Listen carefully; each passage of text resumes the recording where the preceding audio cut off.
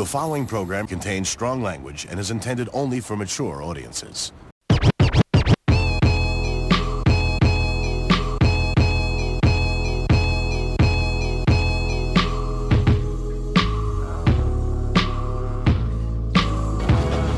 off my lawn.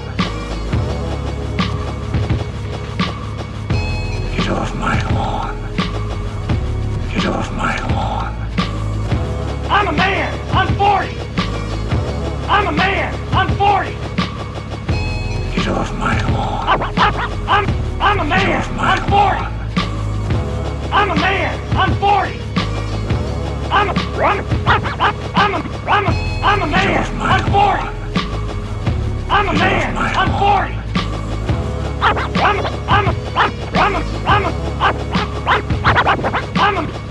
I'm a man. I'm 40. I'm a man. I'm 40. I'm a man. I'm 40. Get off my lawn. Get off my lawn. I'm a man. I'm a man. I'm 40. I'm not a kid. I got to talk. I got to tell what I feel. I got to talk about my life as I see it. Biggie.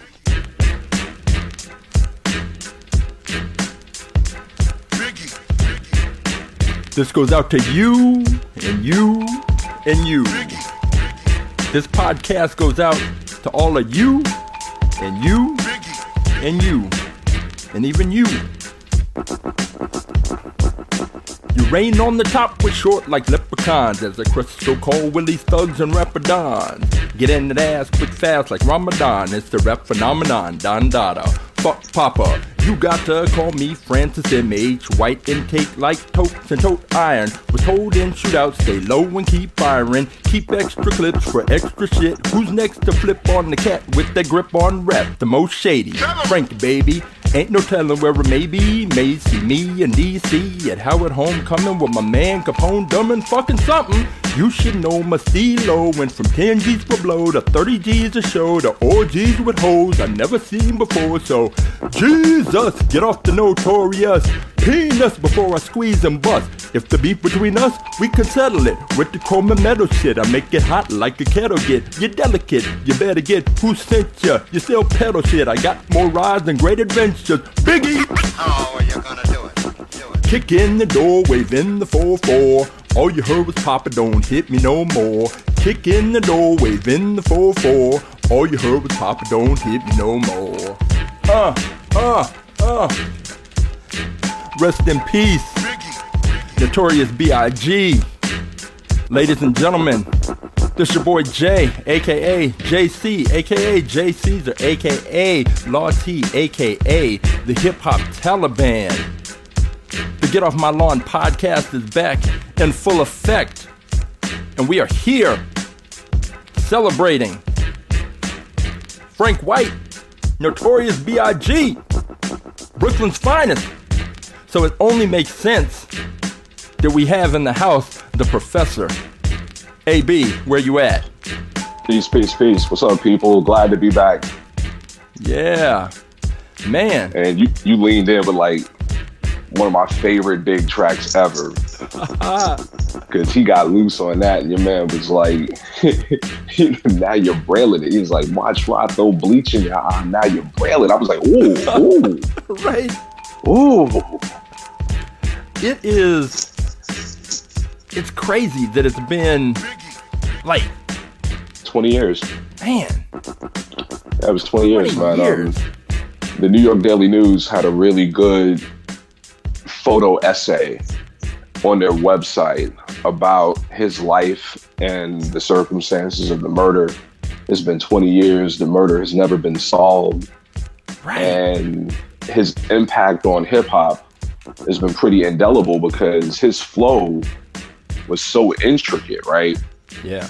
And he was able to switch up flows and adapt the type of style that was appropriate to the beat that he was riding. Like, he was really dexterous with his flow. So it was a major loss. And I remember, you know, we were in, as a matter of fact, I think you had graduated.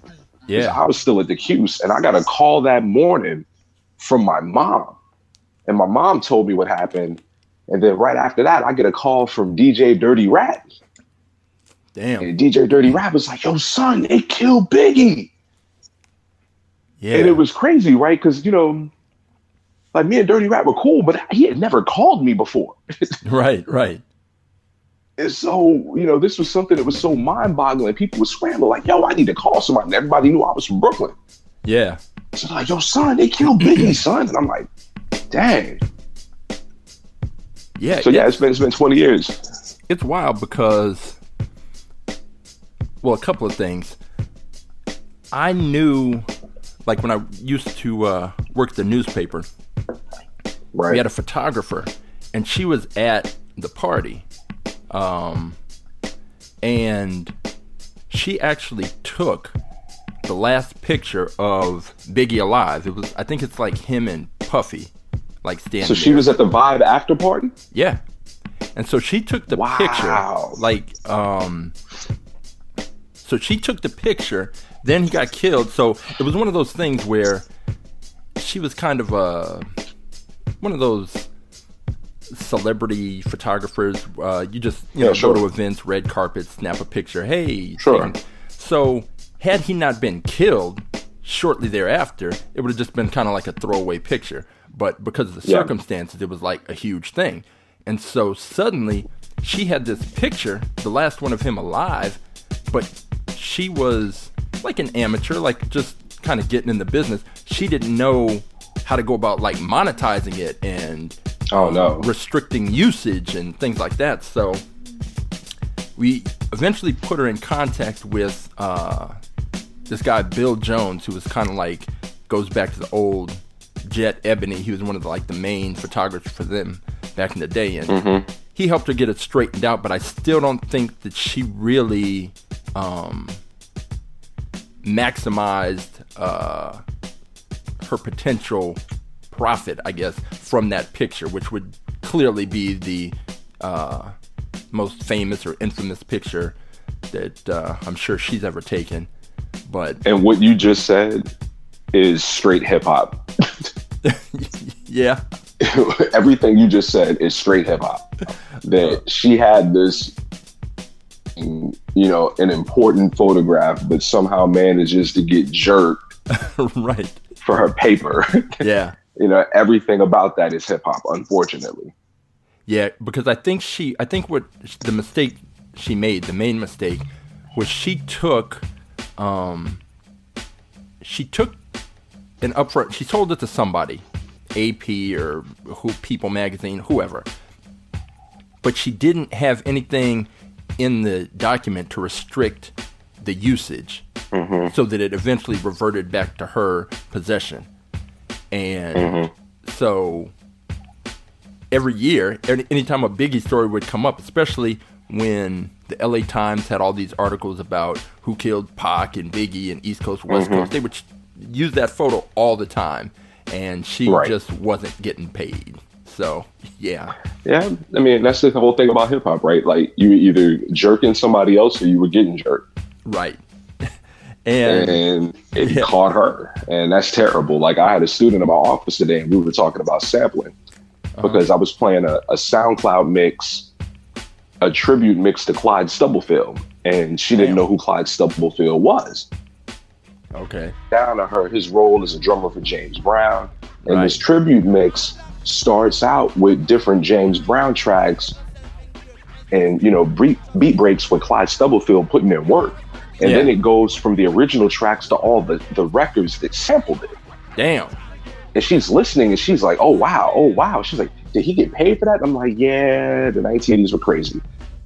And people were just using people's music with impunity, and they weren't getting paid. And so I broke down to her the whole James Brown Full Force No Static track. I'm like, that was James Brown's clapback against sampling. Yeah. You know, how you not gonna respect me? Yeah, so she had no idea. And I'm like, yeah, that was early hip hop. People just doing what they did. And this was before clearing samples and everything else. Right. So I'm breaking down to her like, yeah, you know, for your generation, you hear Kendrick Lamar self, and there's that Isley Brothers sample, The Lady. I'm like, you know how much bread they had to fork up to the Isley Brothers to use that track? Yeah. But the difference between Kendrick Lamar now and people back then, Kendrick Lamar is being backed by, you know, Dre and Eminem. They can put up the money up front. Exactly. But other people can't do that. Yeah, and I said that was the genius of Cash Money, because they weren't sampling, they were making their own beats. Right. And if you're making your own beats, you don't have to pay anyone else. Exactly. Well, that's, I mean, even speaking of Biggie, because the original pressing of Ready to Die samples, they got yanked off because I think in, maybe it was like Machine Gun Funk, they used a sample that hadn't been cleared and there was a dispute. So at least for a while, they had to put out another version with, I believe that's the song, but one of the songs was omitted just for that specific reason. And it's like nowadays trying to get that first Pharoah Monch solo album. Oh yeah, would get the F up. They didn't get the sample clear for Godzilla. Exactly. It's like it doesn't exist, man. Like if you didn't get that back when it first came out, you're not gonna get it. Right, you're done. Stop asking. So yeah, so for your you know, your homegirl to get jerked for that photo, not only do you have a moment in hip hop history, you know, you got trucked like people in hip hop got trucked. Yeah. It's great. I mean, because James Brown, the one that kills me is George Clinton, because arguably without James Brown and, you know, his sort of circle of musicians, and similarly, James Fred Wesley and the JBs. Yeah. And then you also add in throwing George Clinton and his sphere of musicians. And George Clinton didn't get paid for it. I mean, he doesn't even own the rights. I mean, he's always constantly in court against some entity, and it's crazy that in, you know, that's capitalism. You create some shit and don't cross your eyes and cross your eyes. Listen to me. Now, I will say this, right? Like, hip hop in the mid to late 90s started to smarten up. Like, you know, people like Ice Cube were ahead of the curve. And so, you know, there's the Notorious deal that broke up NWA. And they basically handed these brothers, you know, a boatload of cash, more cash than they'd ever seen in their lives, and asked them to sign a terrible contract. And Cube was like, yeah, something's not right about this. Well, people weren't that business savvy back in the day, and so most people got jerked. You know, fast forward to the late 90s, people started to understand the importance of owning their publishing rights so that they could continue to own their words. Yeah. People started making their own beats so that they wouldn't have to go through the sample clearances, right? Like, people got a lot savvier about the business of music production and understood that their products weren't just disposable, but these were things that had value and ought to be protected. So you go from that to now having to do like Chance the Rapper, like, listen, I don't need a label. Right. I can still get my music out and I can still make paid and have total control over what it is that I'm doing. You know, like, it's the complete evolution of the industry. Yeah. And see, that's, and I think this is something that somebody like Jay Dilla foresaw. Like Dilla near the end of his life, like, somebody asked him, like, hey, if I'm trying to get put on, what do I need to do? And he's like, don't go to the label, go independent, put it on the internet. Yeah. But that's the thing that I really do give the South credit for, is the business aspect and just taking control and sort of either creating new lanes or circumventing the old lanes. And I mean, that's hip hop too. Just doing what you got to do to keep more paper in your pocket. And so whether we're talking about Too Short selling tapes out of the trunk, or Master P and that whole conglomerate he had down there, you know, I wasn't a fan of the music, but business wise, nah, I can't. Enough respect all the way around. Your man took a $10,000 inheritance and turned it into a music empire. Yeah. It's funny, man, because, you know, as a scholar, I teach courses in African American studies. I teach Introduction to African American Studies. And, you know, we always go through this period in the semester where we're dealing with the American Civil War. And you always had those Confederates that would say the South will rise again. Yeah, they had no idea it would be through black people in hip hop music. Right. Because when we follow the regional dominance within hip hop, New York City had its day and it's gone, right? Yeah. Los Angeles, the West Coast had its day and it's gone. Yeah. The South now having a stranglehold on hip hop for 20 years. And so much so that even if you look at an artist like A$AP Rocky, he sounds like a dude from down south. He's from Harlem. Yeah. But you see the Southern hip hop culture all over him. But every once in a while, you'll get a cat that breaks through. Like, there's this young cat on the scene now named Nick Grant. He's from South Carolina. He's coming out of Atlanta. And, that kid is nice. Like, he was like cut from Biggie's Coochie sweater cloth. Oh, shit. X Damn. marks the spot. You better hope we never cross. Like, this young dude has bars, right? And he sounds like a different kind of rapper. And you could tell he was nurtured on a steady diet of the good stuff, not the BS. Yeah. The hotness is coming out of the South. The beats are coming out of the South. The production is coming out of the South. And they've had a 2-decade-long stranglehold on the industry. Yeah, I mean, I definitely see that. And it's interesting because, like I've maintained for years now, that with the internet, if you really want to find hip-hop, it's all over. Like, people send me links to things all the time, and who the people are, I can't necessarily tell you off the top of my head, but they're from all over the world. Yeah. And it's all over the world. Like, with the internet, you get that influence. You're not just subject to what you can get your hands on in the local store or what's playing on the radio. And so, like, I push back against that argument. Oh, hip-hop is that? No, hip-hop is very much alive. Like, the radio is still the radio, and that's always going to be that. But if you really, like, I'm not worried about it, despite some of the overtones on this show sometimes. I'm not really worried about hip-hop, except to the extent that because of what the mainstream is, it's defining for people who don't know, kids who don't know what hip-hop is. And that's why I'm like, ugh. However... No, go ahead. Now, if you get on your grind, you can use things like SoundCloud to get your music out to the people. And it's funny, man, because one of the most memorable things that happened recently was done for a joke. I think I might have told you about this. Hamburger Helper released the trap music mixtape. Hamburger Helper? And they put it on, yeah. Hamburger Helper is in that stuff you would get at the supermarket, straight up. Hamburger Helper put out a mixtape, and it was the trap music, and it was straight fire. Like, people, it got this reception online. It was nuts. People were on Twitter making vines like, yo, why is the Hamburger Helper mixtape so fire that I gotta play it and I gotta stream it in my car to hear it on big speakers? Wait, was it about the product? And it was all about Hamburger Helper. Wow.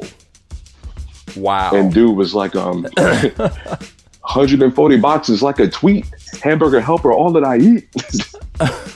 Like, it was straight up on some old Migos, Bad and Bougie trap music type tip. Wow. It was on SoundCloud. They did it from a joke, and it caught fire. Wow. But put it online, and the dudes that made it were like, some independent artists that somehow came into contact with Hamburger Helper. It was really nuts, but it was blaze. It was blazing. Really? Hamburger Helper. I'll send it to you. I mean, I'll send it to you. I see it right here on SoundCloud.com/Hamburger Helper. Hey, all right, I'm gonna have to play a little bit of this, see what's happening here. Let's see. Hamburger Helper, the mixtape. Who'da thunk it? Let's see. One of the songs is called "In Love with the Glove." I'm playing "In Love with the Glove." Let's see.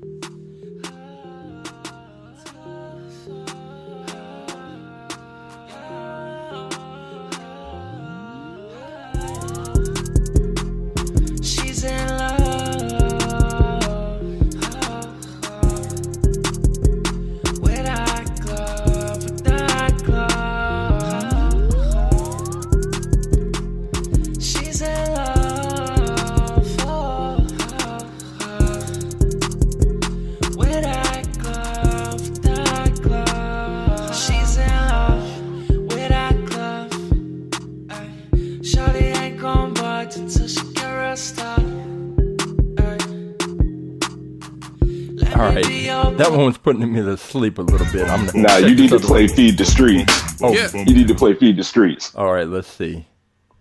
Food for that. Feed the Streets. All right, here we go.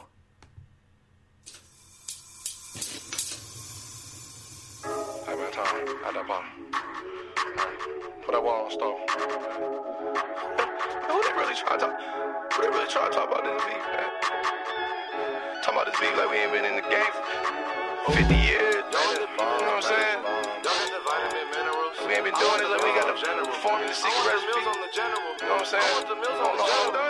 I can't even begin to understand. And when's that gonna be done, man? Hold up. I've been in the kitchen, whipping.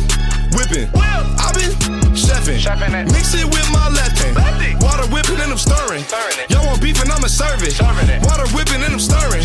Y'all want beef and I'ma serve it. I stir it. I hit the pot with a spatula. I mix it, I whip it so good you would think I'm a natural. Water whipping and I'm stirring. Y'all want beef and I'ma serve it. Y'all want beef and I'ma serve it. Y'all want beef and I'ma. You could catch me at the stove. I was whipping up a bowl. I just came back from the stove. 5-star restaurant at home. I just dumped out that whole packet. Add the powder, let it simmer. I was whipping. Should be done about 10 minutes. Hold up, I told you I'm serving that stroganoff. Hot up the oven, it's molten lava. Hey, I get some more for mama. Hey, serving your auntie and serve your uncle. Hey, I boiled the pot and I dropped the bundle with my wrist until I got that carpal tunnel. I want tacos, enchiladas. I want pasta and lasagna. Boy, I got too many flavors. You might have thought it was catered. I fry them noodles like macaroni. I stay with chickens like cacciatore. Y'all just trying to talk about some people, ain't no competition in my category. Hey, keep that heat on me. I be in the kitchen, 350 degrees, homie. Hey, all these haters salty, I'm too seasoned, homie. Dripping down, I got cheese on me. Yeah, Lefty make sure that we straight. I just serving you up a plate. Lefty make sure that we eat. Lefty he stay with that heat. Only want beef with the lean in it. I added the different ingredients. That's why the streets show me love, cause I've always been feeding them. That was hilarious. Dude, I told you, man. Stroganoff beef. Oh, well, slow that down. Stroganoff beef.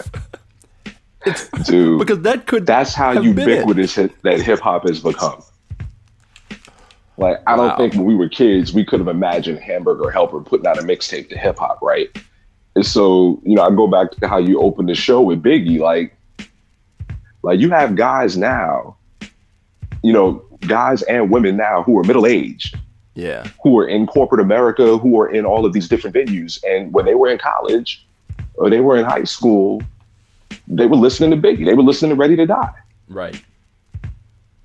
You know how, like, as generations grow older, the things that they came up on all of a sudden start permeating the commercial popular culture. The Target, and you hear like TLC while you're shopping, and I'm like, you're like, yo, they're getting kind of fly. It's like, nah, B, you're old. Right.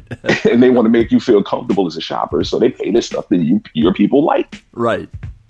You know, so yeah, like we're at that place now where hip hop is being used by just about everyone to sell and move products.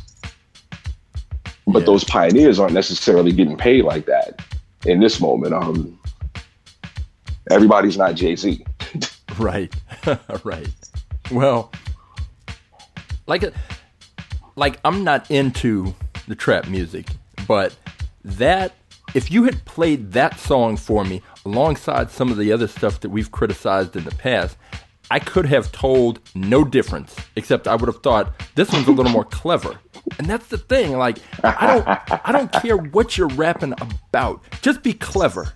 Is it clever? That's like my first thing. And when he said stroganoff beef, right? Stroganoff beef. I'm whipping the it's water. It's like, you know, if I think about DJ Premier or DJ Pete Rock and the way that they've critiqued some of this generation of rappers. Yeah. The critique, some of it is not just about, you know, old dudes screaming, get off my lawn at these young bucks who are now a movement. Yeah. It's really about like a decline in lyricism. Like, dog, we can't understand you because you're on an auto-tune mumbling. Right. you mumble mouth rappers are not understood. And so that's why, again, and I've said on your show before, I'm a middle-aged dude, but I'm around young people all the time. Right. And they know I'm a hip hop head. And so they'll share music with me from time to time. But when I heard Nick Grant, I'm like, okay, that young guy has talent, right? Yeah. Like he's someone whose music is going to make a mark, I think, because the level of lyricism is far greater than a lot of the stuff that you'll come around now. And then every once in a while, you'll see some of these other younger cats like Big Crit or Big Sean, and they'll get on the track and they'll destroy it, but you can hear them, right? And I look at them in a way differently than I look at somebody like Future. Half the time, it's hard for me to understand what Future is saying, and I don't know if that's because of the mumble mouth auto-tune or the coding. Right. True that. Well, even in the last episode, when we were talking about the De La Soul album, and they got 2 Chainz on a song, and he came through and spit. Like, it might be one of those things where when you're in certain company, you need to adjust yourself accordingly. Elevate. Yeah. And he came through, and it's like, I suppose that wouldn't fly with his audience, but it shows, and like we talked with Young M.A. about her a while back, that she clearly is capable of doing better, in my opinion. But they concede to what the market is set in a tune to expect. And that's it's like the OJ's got to give the people what they want, right? Yeah. So they give the people what they want, but 2 Chainz is one of those guys, man. When I've heard him, like when you get 2 Chainz on No Problems with Chance, he brings it.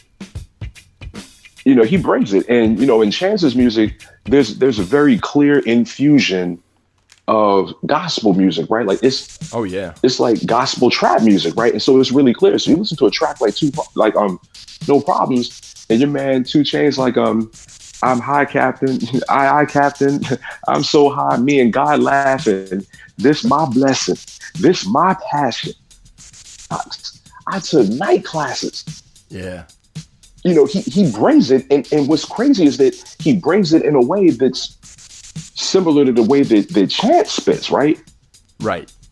Like I don't hear 2 Chainz talking about God like that on tracks. Yeah. But he's like, yo, I know who I'm working with, so I know what I got to do. And so, he's someone that has, under the right circumstances, a level of lyricism that's really impressive. But you got to get him on the right track with the right people. Yeah. And there was a point where he was that dude where if you invited him on the track, you had to step up because you didn't want to get slaughtered on your own track. Yeah. But see, that's the thing. It goes back to like what we were talking about in the different influences and corporate influence and blah, blah, blah. Because back in the day when, I don't know, when somebody was hot, like let's say Hammer. Hammer was selling tons of albums, had the mainstream appeal, had the radio on lock. But other artists didn't bend to the Hammer style. But, different day, different age. And as for Chance, I think I told Dre, I haven't listened to his most recent albums. The one, when I first heard of him, Acid Rap. And that's in my top 15 all time. And even the intro for this show, that the music that plays is taken from one of the songs on that album and just slowed down a bit. But he's definitely somebody. I think I'm hesitant to listen to his newer stuff because I don't want to be disappointed, but that's a ridiculous way to conduct my life as a hip-hop fan. You gotta give it a chance, man. Yeah. But you gotta give it a chance, even if you end up like Outkast, talk about Kind of Sour because my favorite group ain't coming with it anyway. But anyhow, when I got it, because I hope that it would be slamming. You might be disappointed, but you gotta give it a chance. Yeah, I will. Because like if you look at because like I'm saying, man, like there's some people, they still bring it. Like De La. De La been in the industry for almost 30 years, man, and De La will still bring it. Yes. Because Stakes, 3 Feet High and Rising was 89. Right. It's 2017, man, and they're still putting out music, and they're still dope. And the crazy part, bringing this around, is that the whole reason Stakes is High wasn't on iTunes and Spotify and all that stuff is because the sample clearance. And they just went buck wild with it back when it was the Wild West on samples. But trying to put it out now, there's so many different people they would have to pay to clear all those samples. They can't do it. Chicago, Barry Manilow, like I was talking to this same student today, and I'm like, listen, even though my parents were very much into music, my deeper introduction to different genres of music was facilitated by hip hop. Right. And so I was telling her, like, I love MSFB. Oh yeah. MSFB, and she was like, Mother, what is that? father, I was like, sister, brother. Or Mickey Flicky, Sons of Matches. Right. But I'm like, you had these dudes out of Philadelphia, and Philadelphia doesn't get enough love as a city that's made great music for a really long time, right? From that band to, Gamble and Huff, Boyz II Men, to Teddy Pendergrass and, that crew. Yeah. To Amel LaRue, like Jill Scott, Jaguar, like Philadelphia's put out some music, right? But them dudes, Love Is the Message Part 2, they were funky, right? Oh, yeah. And you know who put me on to Love Is the Message? Nope. The Jungle Brothers. Oh, the Jungle Brothers sampled that record for Do What You Like or Do What You Want. Yeah. And it's like doom, doom, doom, doom, doom, doom, doom. Yeah, you could just take stuff back in the day and it wasn't right, but yeah, you can't get it now. Yeah. It's just not gonna happen now. And I looked it up, and Ready to Die, it was Machine Gun Funk and Gimme the Loot that they had samples that they didn't clear, and Bad Boy ended up paying, they got a $4.2 million dollar judgment against them that got knocked down to $2.8 million. Then later on, they got sued for some other sample usage in that. So what happened is all versions of the album that were released after the lawsuit don't have the disputed samples. So since I have the originals, I'm going to need to go back and look and listen and see what Machine Gun Funk sounds like, because it probably just doesn't have that opening guitar. Yeah, and I'll say this, when you look at somebody like Sly and the Family Stone, people are still settling lawsuits with them over music that they made that got sampled and they didn't get paid. Yeah. And it's 2017. It's been a long time, and they're still settling.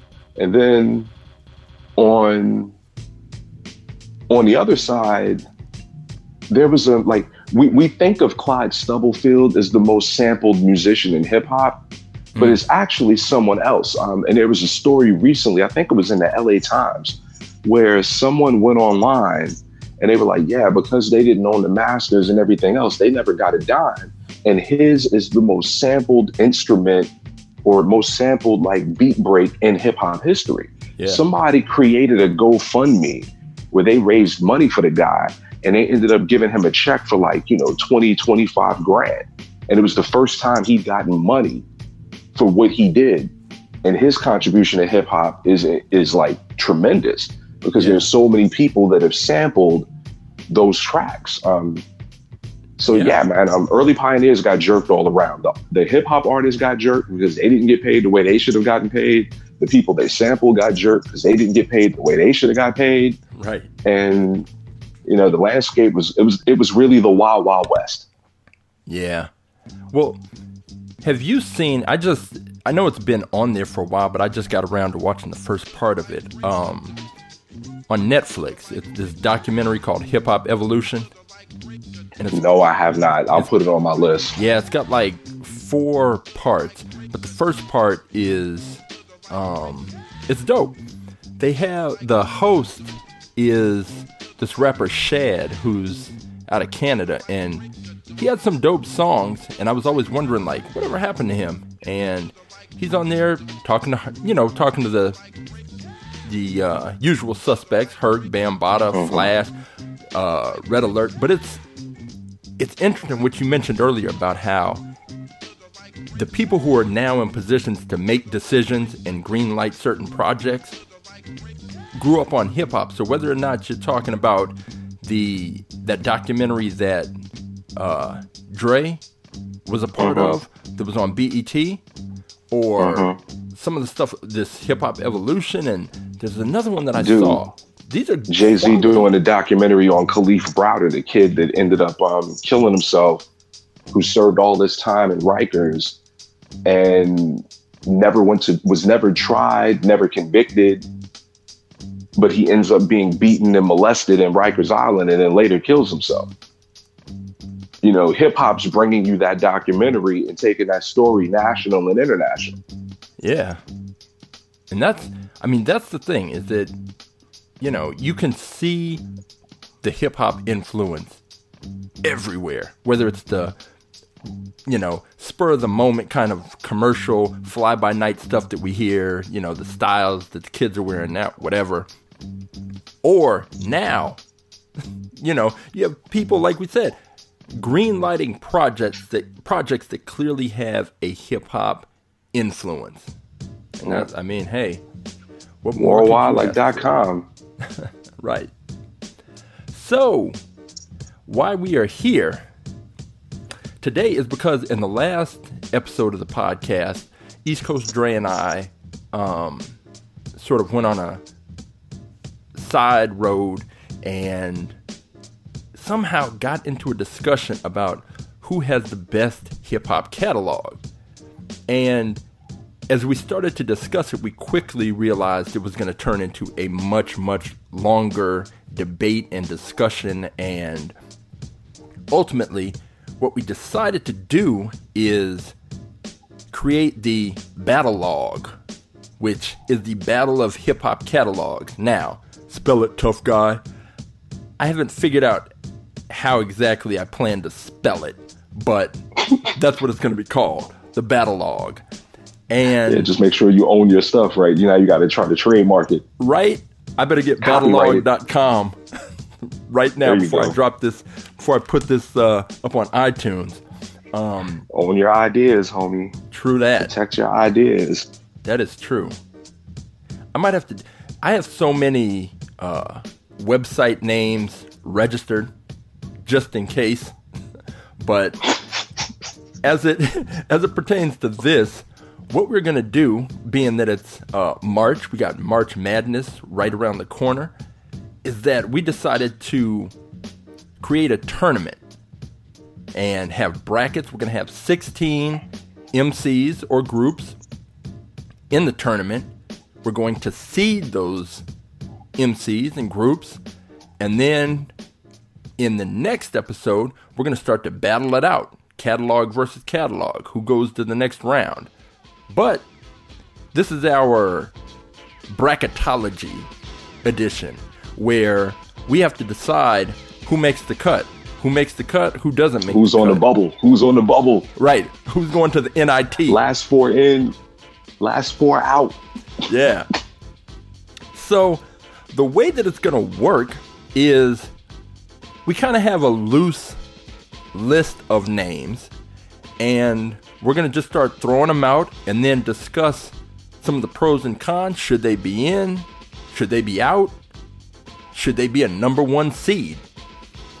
But one of the things we did realize is that we have to figure out a way to kind of balance this out, because if you have a group that's been around like a De La Soul for 30 years and they have a huge, extensive catalog,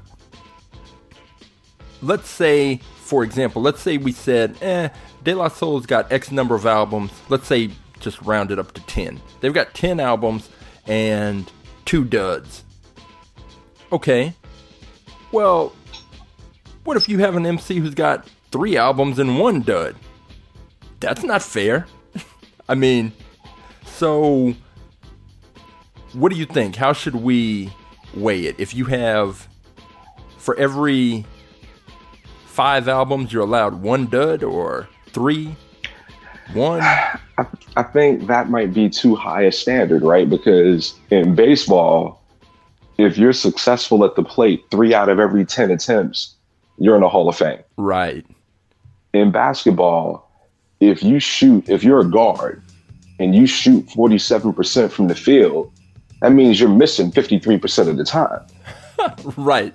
But that's still a good number. Yeah. If you're Steph Curry and you shoot 40% from 3-point range, you're missing 6 out of every 10, but it's still a strong number, right? Yeah. So I don't say the bar is that low, but it's just human that sometimes you're just not going to have your best material. And we got to remember, artists are people and they go through drama. And like, I look at a group like The Roots. The Roots had some time where if you name an album, Things Fall Apart, and you're a literate person and you are familiar with Chinua Achebe's novel, right, or William Butler Yeats's poem, The Second Coming, that's a really ominous title for an album.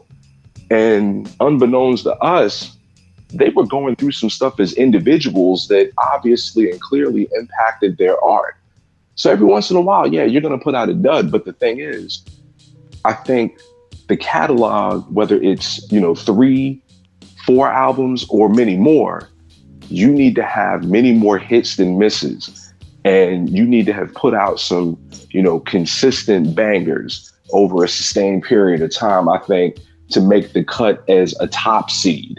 But I think there's going to be room in the lower seeds where, maybe you put out 3 albums and one was outstanding, one was Yeah. You got to be like my man Jay, one was meh, the other was illmatic. Right. That's one hot album every 10-year average. I can do the math. Yeah, but let's say that was Nas's only dope album. I still think he has to make the tournament, right? Because I look at something like It Was Written. It Was Written has kind of aged well, and it was okay, but it wasn't anywhere close to Illmatic. No. But it still has some good music. It just wasn't Illmatic. It's going to be, this is going to be interesting. So I guess let's see if we can find some that we agree on straight away, because and we don't have to get in depth into the catalogs, but like you mentioned, De La, and personally, I think based on the longevity, the consistency, and the quality, I would put De La in consideration to be a number 1 seed. I could stand with that. And the thing about De La that I've always found impressive, when they came out with 3 Feet High and Rising, they were kind of put out there as the black hippies of hip hop. Right. And then they set that whole style on fire. Right. Divorced themselves from it and came out with De La's Dead with the broken daisy pot on the album cover. Yeah. And their new style, like their flow, the beats, everything from that point forward was completely different. And they still hit. And it's really hard to introduce yourself to an audience one way, and then with your very next project, do a 180 and still be embraced by that audience. Yeah, I don't know anybody else who's done it. Right. And so even though De La, 3 Feet High and Rising was a fun album, but how radically different was the next project? De La Is Dead was mind-blowing. And then you follow that up with Balloon Mind State, and then Stakes Is High. It's completely mind-blowing that you can make that kind of transition, and in doing so become even more hip-hop. Yeah. So yeah, De La, I think would have earned a number 1 seed. I look at a group like Outkast. And I look at them in a similar kind of way, though their style didn't radically change so much as it evolved and matured.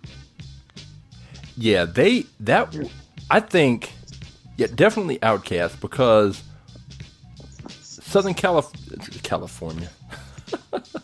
Yeah, you can't help yourself. Southern Playlist and Cadillac Music was one way, and it was phenomenal. But then on the next album, ATLiens. Oh man, I thought I knew what to expect, because hip hop acts are pretty consistent, most of them, album to album. But with each album, they just stepped it up. And I remember I got an advanced copy of Aquemini when that came out, and that was it. Like, I listened to it and just knew, I haven't heard anything like this. This is phenomenal. You knew it was special. So Outkast, clearly, I think we're in agreement. Outkast is a number 1 seed. You mentioned The Roots, and they have 12 albums at least. Yeah. And I think that whole, aside from the fact Black Thought is just one of the greatest MCs, and somehow terribly underrated. Yeah. Somehow terribly underrated. But that dude, man. Yeah. Black Thought is a monster. And the fact that they have the live band gives them so much flexibility with their sound and what they can do, that they might be hard to beat. I think the Roots, I can pencil them in. And when I look at the Roots, even when they were going through tough times as a group, when you look at Malik B. Right, yeah, Malik B was going through it. Yeah. And when you have certain when they start talking about drug problems in hip hop, they're not talking about weed. Right. So Malik B went through it. But when you look at some of the projects that they put out, like The Tipping Point, yeah, they were still fire on that album. Yeah. But they reemerged, like they got their feet up under them again. Like they made some solid music, but when they got to Game Theory, they found their stride again as a band. Yeah. Because Game Theory was amazing, man. Like Game Theory, they came out hard. You're like, yo, whoa. You with the Joe Ski Love sample for Get Busy, like the voice sample for my squad, half man drill, half Mandela, my band about 70 strong, just like Bella. Yeah. Yep. Man. Well, then shortly after, they put out what was it? They put out a set of albums. They put out an album that flowed like a novel. Yes, that's the one I'm thinking of. Their concept album. Was it Undone? Yeah. I think it was Undone. Yeah. And not just longevity, but creative. Right. Yeah, definitely. So The Roots. All right. Let's see. Now. This is when it starts to get hard. Because we can only have one more number 1 seed, and I think I would be remiss if I didn't bring up Jay-Z, because regardless of my personal sort of qualms about his material, there's no denying really his influence and his impact. Aside from, culturally, yes, but musically, he's doing it. It was like, I look at Kool Moe Dee's book. Kool Moe Dee had a book, There's a God on the Mic, and he was making an argument that there, certain MCs, that their emergence signals a sea change. Right. In terms of hip hop lyricism, flow, construction, and everything else. And so he points to people like Rakim. Before Rakim, hip hop was like da da da da da da da. And here comes Rakim rhyming in multiple bars on the line. And so it's like, it's Rakim and Big Daddy Kane. Then it's Biggie. And then it's Jay.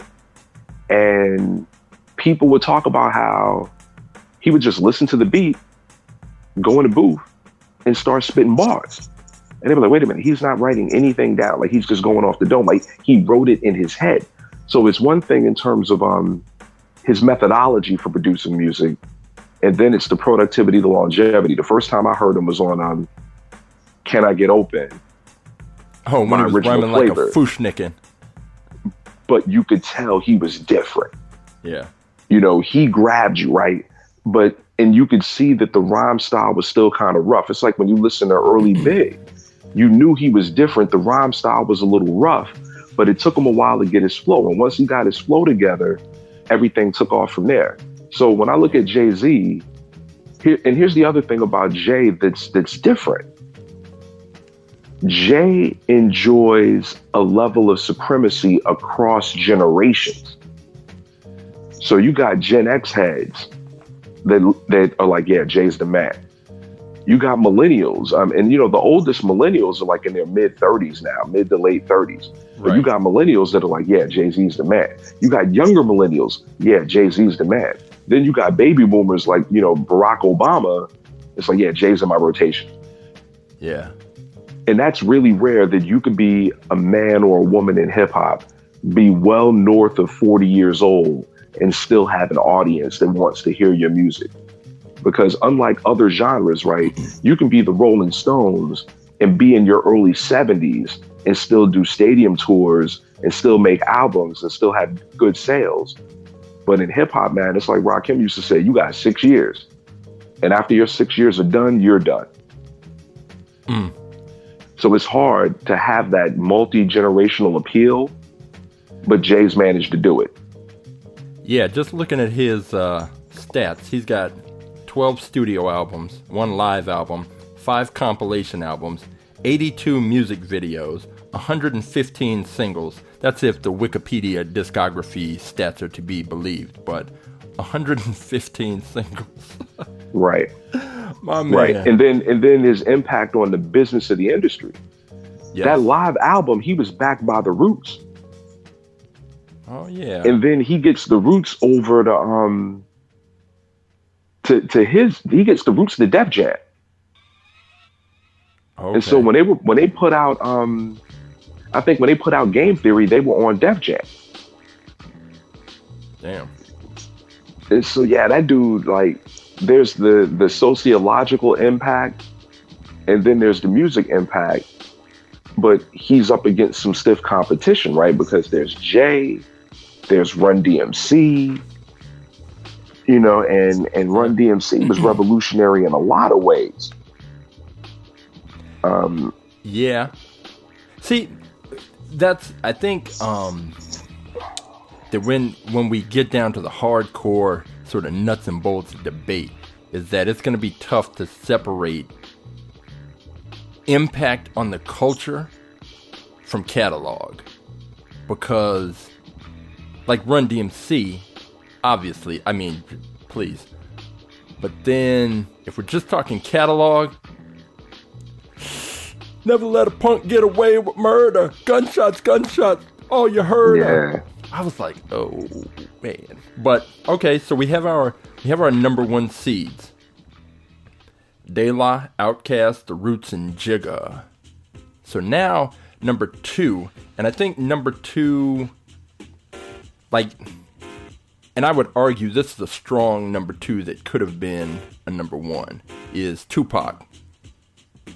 Agreed. All right, so agreed. Pencil Tupac in. All right. But that's the whole point of, like, the tournament seeds, right? Like, sometimes you're a second seed because something happened along the way that tripped you up. Right. So you may have won the regular season conference championship, but you got tripped up in the postseason tournament, and so you get dropped. Yeah. You know, Tupac got tripped up because he got murdered. We don't know what kind of music, and mind you, like, he posthumously released a whole bunch of music, right? Like, still, one of my favorite Tupac tracks is Tupac and Scarface on Smile. Smile.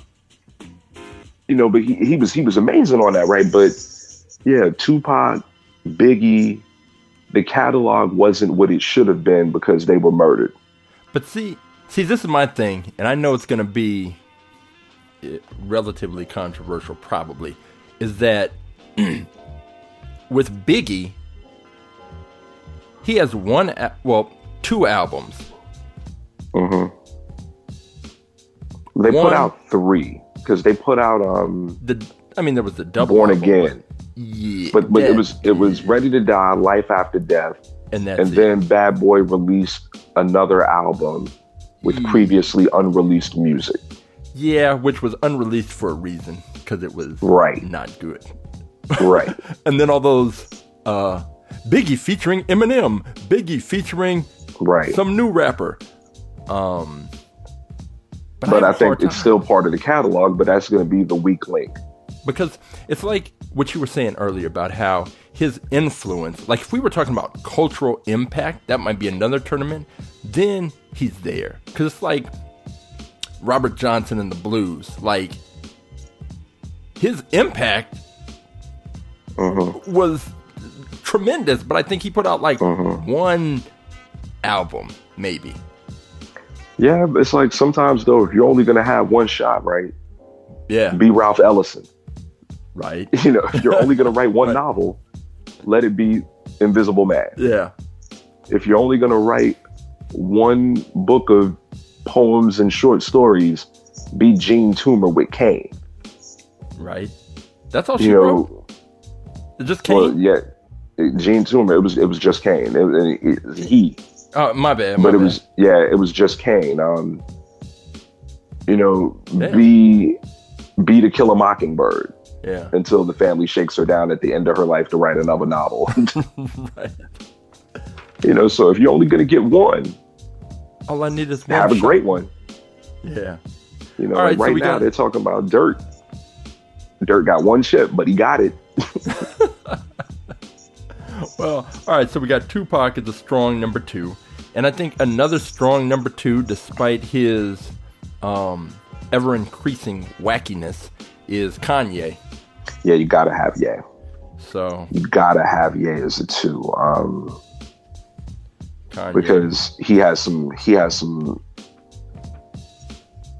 good stuff in the catalog. Yeah, I mean, even the new joint. There's some tracks on the new joint that are blazing. I mean, like, because we talked about no more parties in LA. Oh, man. When he gets off the auto tune and decides he wants to rhyme, Kanye's a beast. Yeah, that was monstrous. Yeah. Yeah. All right, so Kanye right there. So Tupac, Kanye. I think an argument can be made for Tribe. I think an argument can be made for Cube. All right, let's see.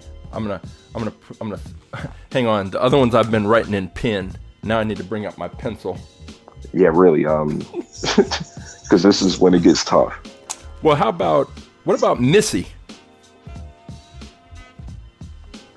I missed that. What about who? Missy. You know what? Dude, when Missy performed at the Super Bowl, all of a sudden, she had like 3 or 4 top-selling singles on iTunes because you had a whole bunch of people that were like, yo, who is she and why have I never been told? It was like people discovered Bruce Lee in the yellow jogging suit. Like, yo, who is this dude and why has no one told me? Wow. So yeah, Missy, I think Missy, and she's had a longevity that a lot of female MCs didn't have with studio albums and things of that sort. So yeah, I think Missy could be a strong 2 or no lower than a 3. Yeah. Let me pull it up. She has had 1, 2, 3, 4, 5, 6. And she just had a new project come out with a whole bunch of music videos too. Yeah. And when I look at Missy, one of the things I also love about Missy, in addition to her being like a dope MC and a dope singer doing her own hooks, Missy is a real like defender and keeper of classic hip hop culture. Yeah. And, she's always paying tribute to the pioneers, right? So if you look at the track that she did with Luda, and you know she's doing that like double Dutch bus type flow. Right. You know, so yeah, Missy, man, Missy brings the heat. All right, so pencil her in because there's somebody else I want to raise. So let's see, Missy, Tribe, Cube. And I say Tribe is debatable because no shit. The first 3 albums, yes, the first 3 albums were amazing, and then there's a drop off. No, yeah, precipitous drop off. Yes. Yeah. So I'll pencil that there. And then what about Common? That's who I was thinking. Like, if Tribe falls out of contention for a 2 seed, I think they should definitely be a 3. And if they fall out, it's going to be for someone like Common. Yeah. And I think the thing that it's interesting, and there's someone we haven't talked about yet, because I think Drake has to factor into the conversation. But the reason I jumped from Common to Drake, the lane that Drake is in right now is a lane that was created by Big Daddy Kane and Common. And at the time that Kane was doing it, you know, trying to be the Barry White of hip hop wasn't ready for that. Like, yo, you introduce yourself to us as this ferocious battle rapper, and now you want to be the lover man, and that's kind of whack. And then Common comes along and does the same thing. And then Drake comes along and he's doing it, and people thought he was weak, and they tried to clap at him. And I'm like, I didn't know Drake had bars like that until people start trying to diss him, and he defended himself. So, you know, Common has a longevity. He's been in since like 91? Yeah, 10 albums he's got. Yeah. And his style has changed over time, but even he will acknowledge, yo, there was a point, man, where I don't know what it is, but cats hook up with Badula Oblongata and they leave the planet. Like, dude, if I saw Erykah Badu coming, like if I weren't married and I saw Erykah Badu coming, I might run because I don't want to be wearing crochet pants. I'm telling you. So, you know, Andre 3000 went to Mars or Venus or someplace. Common was on some Electric Circus. Right. Like, you know, she got people bugging out. But when he connected with Kanye and came out with B, that was when he got his legs back up under it. And he was out there for a minute. Yeah. But then he started putting out solid projects, like solid, complete projects. I mean, this last album he just put out, I love it. Mm-hmm. And we were talking, like, it flew way under my radar because it came out, like, sometime last year, and I just got put on, like, around December. So, but, yeah, I would say in arguing position, in strictly a battle of catalogs, if we're talking about, like you said, Tribe has 3, I argue, 3 classics. Some people debate whether People's Instinctive, but I say classic. No, it was dope. So, but Common has 10 albums of consistently high quality material. And even though Electric Circus, I don't like the sound of it. I'm gonna go back and check it out. But I remember thinking it's weird and it's not what I expected. And I'm not really feeling it. But that doesn't mean it was bad. Right.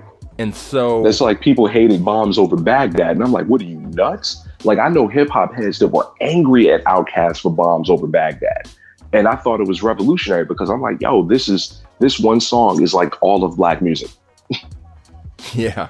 Because it's hip-hop, it's rock, it's gospel, and they pulled it off, right? But people hated it. It was way ahead of its time. But it's aged well. And even the thing, right? Like it's a dubious album with how we place it. But in addition to the longevity, he's put out quality for a long time. So if Tribe falls and they fall to Common, I can accept that. If Tribe becomes a 3 seed because Common is a 2, I can live with that. Common is coming in as a 2. Now, the question is, who gets this last 2 spot? Would it be... And let me just put the disclaimer on this. Obviously, anyone who's been listening to this podcast sort of knows the general direction we come from in terms of our hip-hop affiliations and affinity. So, of course, there are going to be people who are left off the list. Of course, there are going to be people who don't fall within our range of what we are into. So, don't send me any tweets talking about, what about E40? Like, you can get off my lawn. Yeah, you know, There are plenty of people with, what about Wheezy? What about him? No. That's what I say. No. So again, take this for what it is. And if you want to have a battle log, you better come up with a different name, but you're free and entitled to have your own version of the battle log. Epic battles in hip hop history. Right. Where you gonna have MLK Gandhi, son? Right.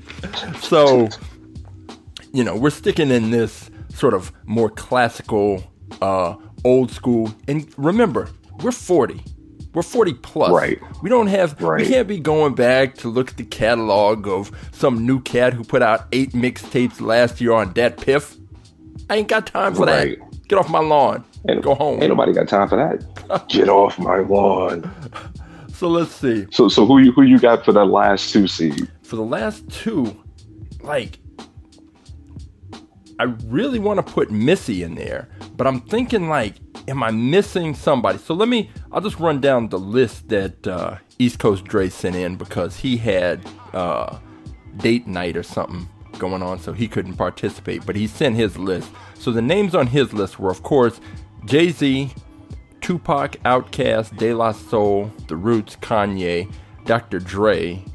Except his thing with Dr. Dre is he wanted to include Dr. Dre and anything he was affiliated with, which I don't know. Sorry. No. Nah. Can't. No. Common, Nas, Tribe, Wu-Tang. But again, with Wu-Tang, it wasn't just Wu-Tang albums. It was like, that would include Raekwon and Ghostface. Ooh, Ghostface. I don't think he's a 2, but let me put him down so I can remember. He makes the tournament. Yeah, he better. Big Ghost steps off laughing. You put it like this: I don't want to be a part of something where Ghost doesn't make it, because Ghost might see me out in these streets. Right. Yo, son, hit me off with that Green Bay hat. Right. Who else did he have on here? So Wu-Tang, but again, he was trying to do the entire Wu family, which no.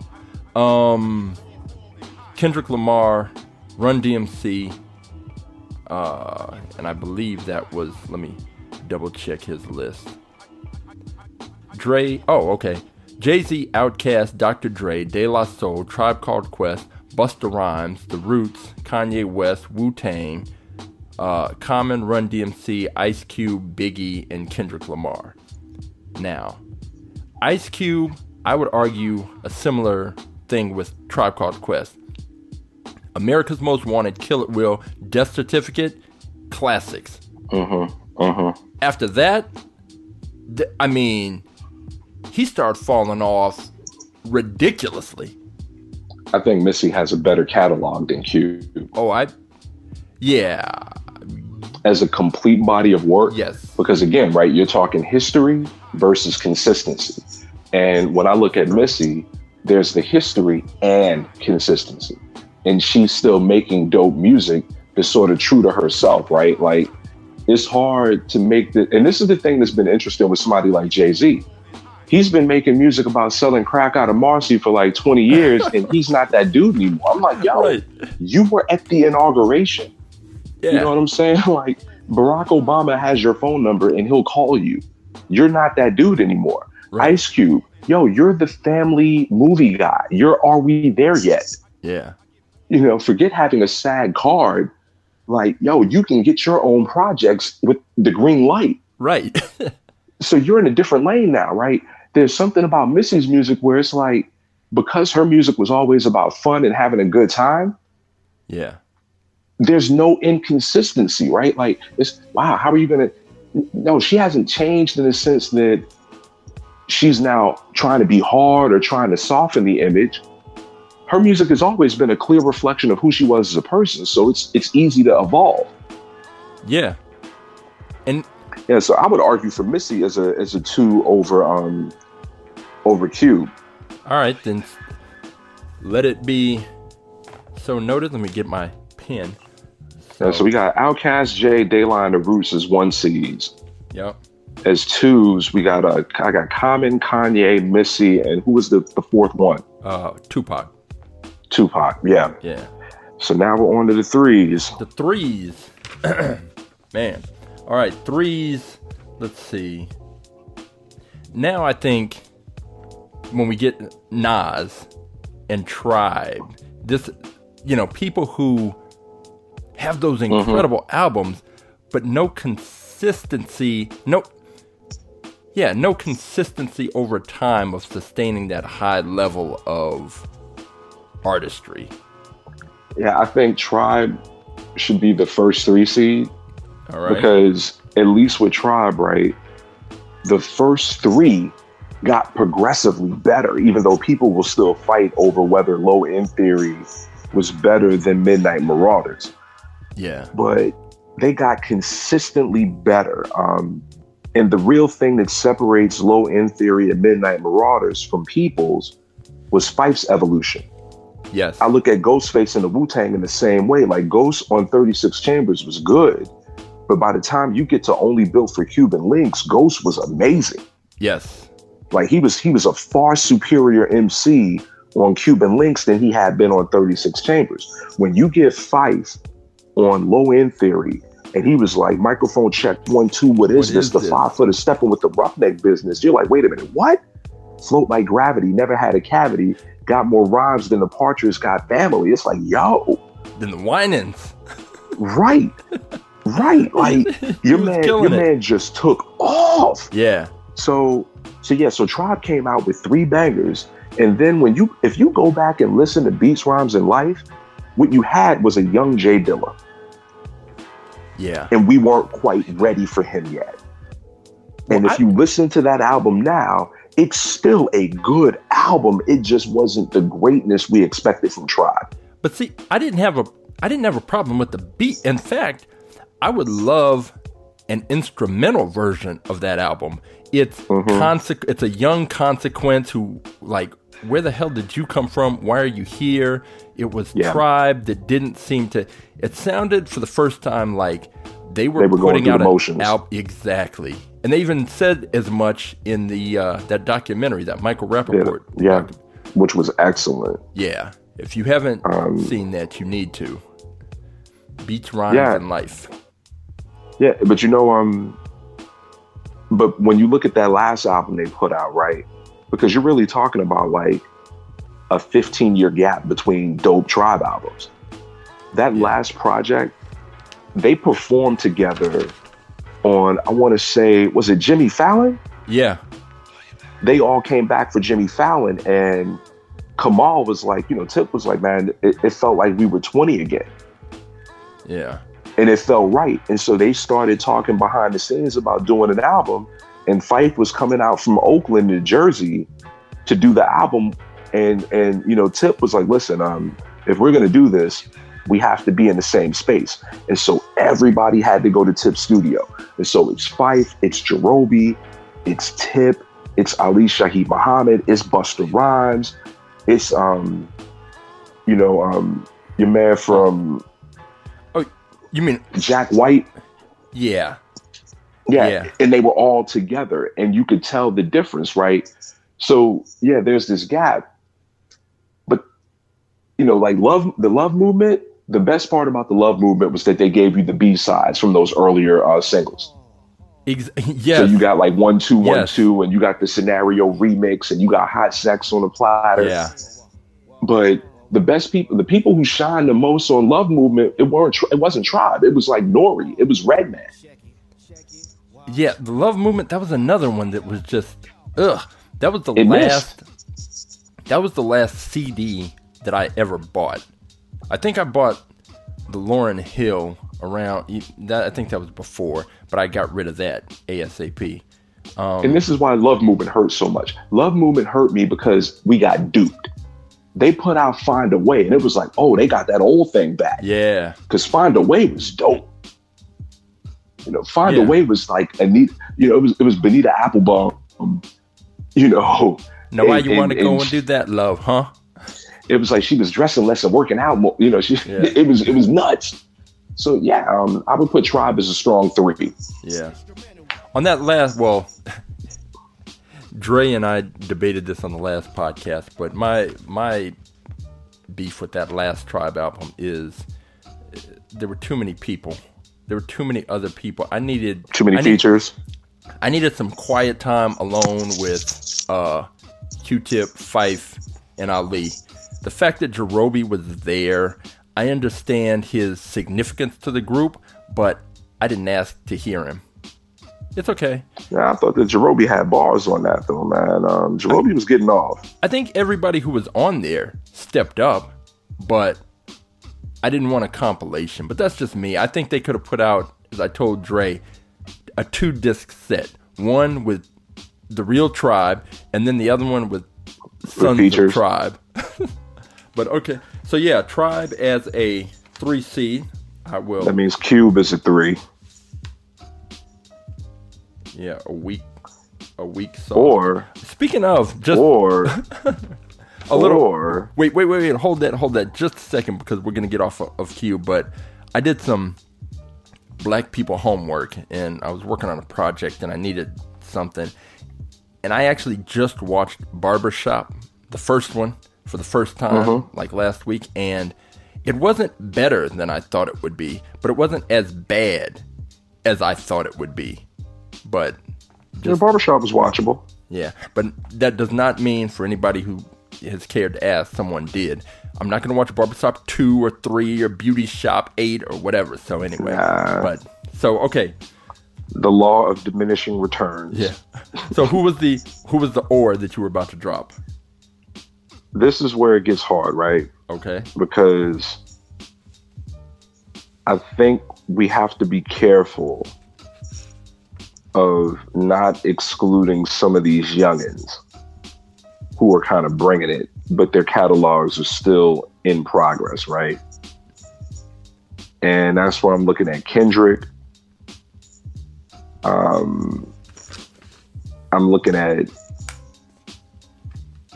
going back to the old school, like Run DMC. I'm looking at Wu-Tang. So it's getting tougher. And then I would say someone like, you know, we brought in Missy. Uh-huh. I think you got to consider MC Lyte. MC Lyte. See, I thought about MC Lyte when I was thinking about, because I was thinking about Latifah. And I think Lyte's catalog might be stronger than Latifah's because he stayed in hip hop. Like Queen Latifah started making blues albums. You're right. I mean, and it might be dope, but it's not hip hop. I only counted the first 2 Queen Latifah. I didn't know that she rapped beyond that. But let me see. MC Lyte discography. Boom, boom, boom, boom. Light as a Rock. The first album in 89, 88. See, so MC Lyte has 1, 2, 3, 4, 5, 6, 7, 8 albums. But were we really listening after the first 3? So I mean, that puts her in that Ice Cube category. So you may be. Well, you can say the same thing about Tribe. Like, we kept listening, but we got disappointed. You are absolutely right. And she did come back, like, say what you want about Ain't No Other, and this is where we were having the whole thing about, you know, who killed hip-hop. Roughneck was a banger. Oh, Roughneck was on Ain't No Other? Yeah, Roughneck was a banger. Okay. Roughneck was on Ain't No Other, and that was in 93. Act Like You Know had Cappuccino, right? Yeah, Act Like You Know was like, Poor Georgie and Cappuccino, and so that was 2 years earlier. So if you look at it, Light as a Rock comes out in 88. Yeah. Then she's 89, Eyes on This, 91, Act Like You Know, 93, Ain't No Other. She's coming out with an album about every 2 years, and the lead single still ends up in heavy rotation, and is something that people still come back on. Oh, and by the way, if we want to talk about battle rappers, she kept dissing Antoinette on every album for like 10 years. Right. Like, damn. So people want to talk about Remy Ma, Ether, and Nicki Minaj. I'm like, yo, did you ever hear about what MC Lyte did to Antoinette? Like, she really ethered her consecutively over multiple albums. Yeah. That was vicious. It's all right. Let me get my... And even better than before, right? Cold Rock the Party was in heavy rotation. She had Diddy on the production. She had Missy on the track. Okay. So she might be a 3 or a 4. Like, I'm just trying to complicate matters a little bit. Saying, with that standard, like her, Cube, Tribe, Nas, because see, I think Nas gets a 3. Nas, okay. I think Nas is a definite 3 after Tribe. So I would put Nas as the second 3 seed, right? All and right. then it gets debatable because you have Cube, you have someone like Lyte. The Wu-Tang gets real complicated because do you take the whole group? No. And just look at the projects that they put out as the Wu-Tang? Yes. Because if you start to disaggregate and Jizza and things like that, but Jizza, dude, Ghostface can make the cut solo. Yeah, that's what I mean. And he's had the greatest solo career of any of them, even though, you know, Raekwon gave us maybe the greatest solo album. Yeah, with the assistance of yeah. Oh, of course. Right. But it was the Raekwon joint. Yeah. It was, you know, what happened to my killer tape? Yeah, it's the purple tape. Right. I'll let you hold it. Yo, Shakim. Juice came over. He got busted in his head 2 times. God, is he dead? Is he? What the? You mean is he dead? Nigga laying there like a fucking newborn baby, son. Oh man. All right, so right. So yeah, I go Tribe, Nas, and then who? Do we go whole Wu-Tang? Do we go Lyte? Do we go Cube? Well, I think it'd be kind of a crime to have Cube lower than a 3. Yeah. I mean, let's see, because Wu-Tang, I'm not really. Let me see. I gotta everybody because it's Enter the Wu-Tang, right? And then it's Wu-Tang Forever. Like, and Wu-Tang Forever like was innovative as a double CD because before then people weren't doing that, and they still should not. And they shouldn't. It would have been better as one album. Like if you took the best and made it into one CD, it would have been amazing. Right. But still, from a business perspective, if you put out a double CD and you're under a 10 record contract, it can get you out of that contract quicker. It's like, you know, hip hop can't put out a Christmas album. Yeah. You know, that's why all those R&B artists are putting out Christmas albums so they can get out of that contract. So if you can't do that, well, if you do a double CD, that gets you one step closer. I mean, it gets you out of the contract, but it also gets you kicked out of the battle log.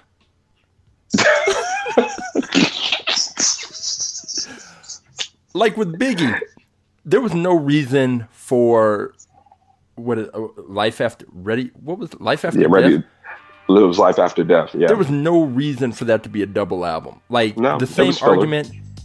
I could go back and edit that into, because there are some incredible songs on there, and then there's some bullshit, and that's the double album. I've never heard the only hip hop double album that the only ones that I like, there are a couple, are compilations. Right. Yeah, Gangstar. Yeah. The Gangstar's compilation joint. Because it has some new music, but it was basically, you know, a decade of Gangstar. Yeah. There was the Raucous joint. Not Lyricist Lounge. Yeah, Lyricist Lounge. The first Lyricist Lounge was amazing. All right, so let's see. Wu-Tang. That would be. I mean, I know that there are problems with some of these albums, and I don't know that Wu-Tang Clan collectively should be they might be a 4. Yeah, because the best work was Enter the Wu-Tang, Wu-Tang Forever, and then Iron Flag was pretty good. Yeah, there was. I remember there was one in there where it kind of like got a little more grimy, and they sounded like, you know, because Iron Flag, like, you know, it had like In the Hood was a good track. Uzi was a good track. You know, they were, you know, this was like after 9/11, and people were, you know, talking about, you know, they were rapping about that on the joint, and they had some good bars about 9/11. All right, so let's so see. Yeah, they might be a 4. Yeah. Okay. So, you know, the argument was Ice Cube, Wu-Tang, MC Lyte. I think Ice Cube, while he's going to be an easy out, he's like a jump shooting team that is going to get cold in the tournament and get knocked out. But what about Ludacris? Is it 3? Yeah, you're right. Nah. Not as a 3. No. I think he could make the tournament, but not as a 3. All right. So let's see. All right, then I guess Cube has got to go. If there's this much sort of back and forth, Cube, we'll just stick him in. All right, Cube. Ice Cube is not for the pop charts. All right. So now we have the last 3 seed. 3 seed left. What about Pete Rock and CL Smooth? No, too short. No? Okay. What about because Ghost? You know, now Ghostface could be a 3. All right, let me.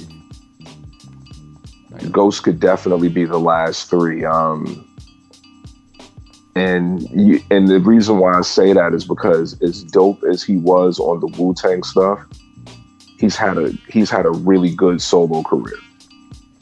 Wow, he's got 12 studio albums. Yeah, Ghost is prolific, and even when he shows up on other people's stuff, right? Like Kanye had a track with Ghost, New God Flow. And they did the remix of New God Flow, and it's Kanye, Pusha T, and Ghost. And man, like, I mean, Pusha T sets it off hard, right? And this is when you get the best Kanye, because he's on the track with Pusha T and Ghostface. And, you know, Pusha T's like, I believe there's a God above me, but I'm the God of everything else. Damn. And, you know, so Pusha T sets it off, and Ye gets off. But then they bring on Ghost, and Ghost is just irreverent, man. Ghost is ridiculous. So, yeah, he's had a great solo career. He's good on features. I mean, I remember a couple of years ago when they did the X Games, dude, the main song that was the theme for the X Games commercials was Ghostface. Damn. The Champ. Oh, shit. Nice. Yeah, it was a record by Ghostface, The Champ. Wow. Well, I like how they, in the first Iron Man movie, because he was calling himself Tony Stark and all that back in the day, and they, in the opening scene when they're in that convoy out in the desert, they're playing Ghostface. Or at some point early in the movie, they're playing it, and it's just like that little Marvel sort of nod, like wink. But Ghostface, yeah, I think an argument could have been made for him. Iron Man, Supreme Clientele, you know, Ghost has been on it, man. And like Apollo Kids. Dude, man, I was in a car the other day, like it's crazy. Like one of the stations I like to listen to on satellite radio is this Studio 54 station. Okay. And even though it's disco, right? Yeah. Like they put out some bangers on there. And so I'm listening and they played this track and I'm like, wait a minute. I had no idea Shay Sheila Ghost was a cover. And it's a cover of this old disco record. And the original was blazing, right? Yeah. But I'm like, yo, Ghost took that and took it to another level. Man. And I had no idea it was a cover. And I'm like, yo, what kind of cat are you where you're listening to this and you're like, yeah, you know what? I'm going to do that. Right. I'm going to take that and I'm going to thug that out. And that's where I think Ghost has to get a nod as a 3, because even though he's a hardcore grimy MC, dude is creative as all get out. Yeah, he is. Yeah. Once the face got revealed, game got real. Yup. So all right, so we've got our threes in there: Nas, Tribe, Cube, and Ghostface. Ghostface might be one of those. He might go on a run like Villanova. Right. Because, even the projects, like he's got those conceptual projects like that. It was like 12 Reasons to Die or something like that. That he did with this composer. I forget all the details and the dude's name, but I know I downloaded it, and it was just like, it was something different. It was conceptual, but it was still quality material. Vivid. All right, so now, this is crazy because now we have the final 4 slots. Last 4 in. Somebody's gonna get. A whole bunch of people are going to get played out. So if I go back to Black Cloud's list, yes, Jay-Z, Outkast, Dr. Dre, who we have not included yet, right? De La Tribe, Busta Rhymes, who we have not yet considered, right? And Busta has a good catalog. The Wu-Tang, Run DMC, Biggie, Kendrick. Yeah. And MC Lyte is still out there. We haven't talked about Goody Mob. Yeah. So here's so if we go, I'm just jotting some of these names down to sort of run through them. If we talk about Dr. Dre, basically on his own, we're talking about the Chronic, but before you go back to World Class Wrecking Crew? No. So there's the Chronic. Because NWA would have to be taken separately. And with NWA, again, if we were talking about cultural influence battle, that would be different. But we're talking about NWA and the Posse, which nobody's going to listen to. Straight Outta Compton. Then 100 Miles and Running, the EP. And then Ethel for Zaggin', Niggas for Life. Which, the first half of which was some of Dr. Dre's best work and foreshadowed the G-Funk and all that he would do later. But you're talking about 3 albums and 1.5 classics. I don't know if that's going to be in here. Somebody else we have to consider whose name hasn't come up? Who? Eminem. Oh, shit! What's wrong Which with means me? we might have to go back to the board, man. Eminem might bump Tupac down from a 2 seed. Wow. I forgot about Eminem. Damn. Yeah, because we haven't mentioned Eminem, and Eminem is a monster. He's like certified official, right? Here's the thing. I believe, me personally, I believe he is technically one of the greatest MCs I have ever heard. And I would say the greatest, but I just don't want to start a different kind of debate. But in terms of his albums and catalog, but I mean, I mean, that's the argument for this. But yeah, he should definitely be included. So now somebody's going to get faded. Yeah, somebody, he has to be in the tournament. And then as you start going through the matchups, that's when you have the deeper conversation, right? But the Marshall Mathers LP, Encore, the Eminem Show, you gotta put him in. Yeah. And even when he showed up on other people's tracks, like, he outshined Jay-Z on Renegade. He outshined Snoop on Snoop's Trap. Oh, no. Right. Big Snoop. Oh. Right. So, yeah, you got to have Eminem as a part of the conversation. So, he's not bumping any of the number ones. I can't see that. The Tupac number 2 is looking vulnerable as a 2 seed. So is Missy. Tupac, and so is Missy. Kanye definitely not. Kanye's staying at 2. Yeah, so Common and Kanye can stay. Missy and Tupac. If he doesn't knock them out as a 2 seed, like I don't see how he knocks Tupac out. Tupac, right? I gotta go, but let me pull up see what Tupac.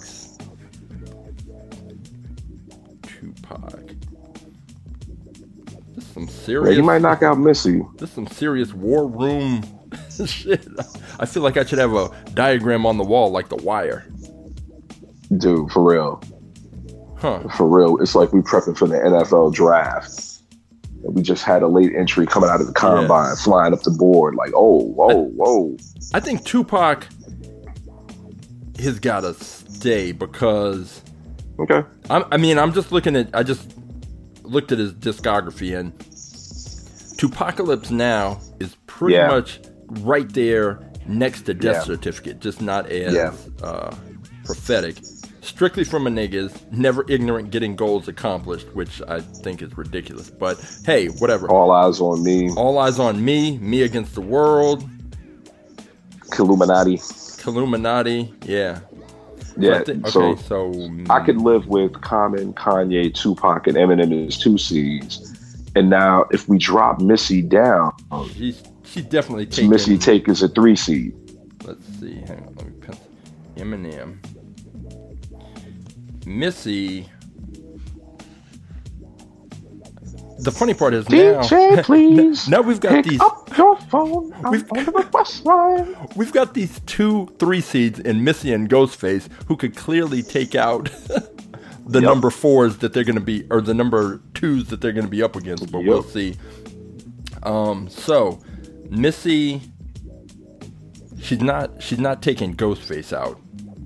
So the question is she taking out Ice Cube, Nas, or Tribe? Here's the thing. Tribe gave us 2 outstanding albums and a really good debut album. Yeah. Missy, Super Duper Fly, The Real World, Missy So Addictive, Under Construction.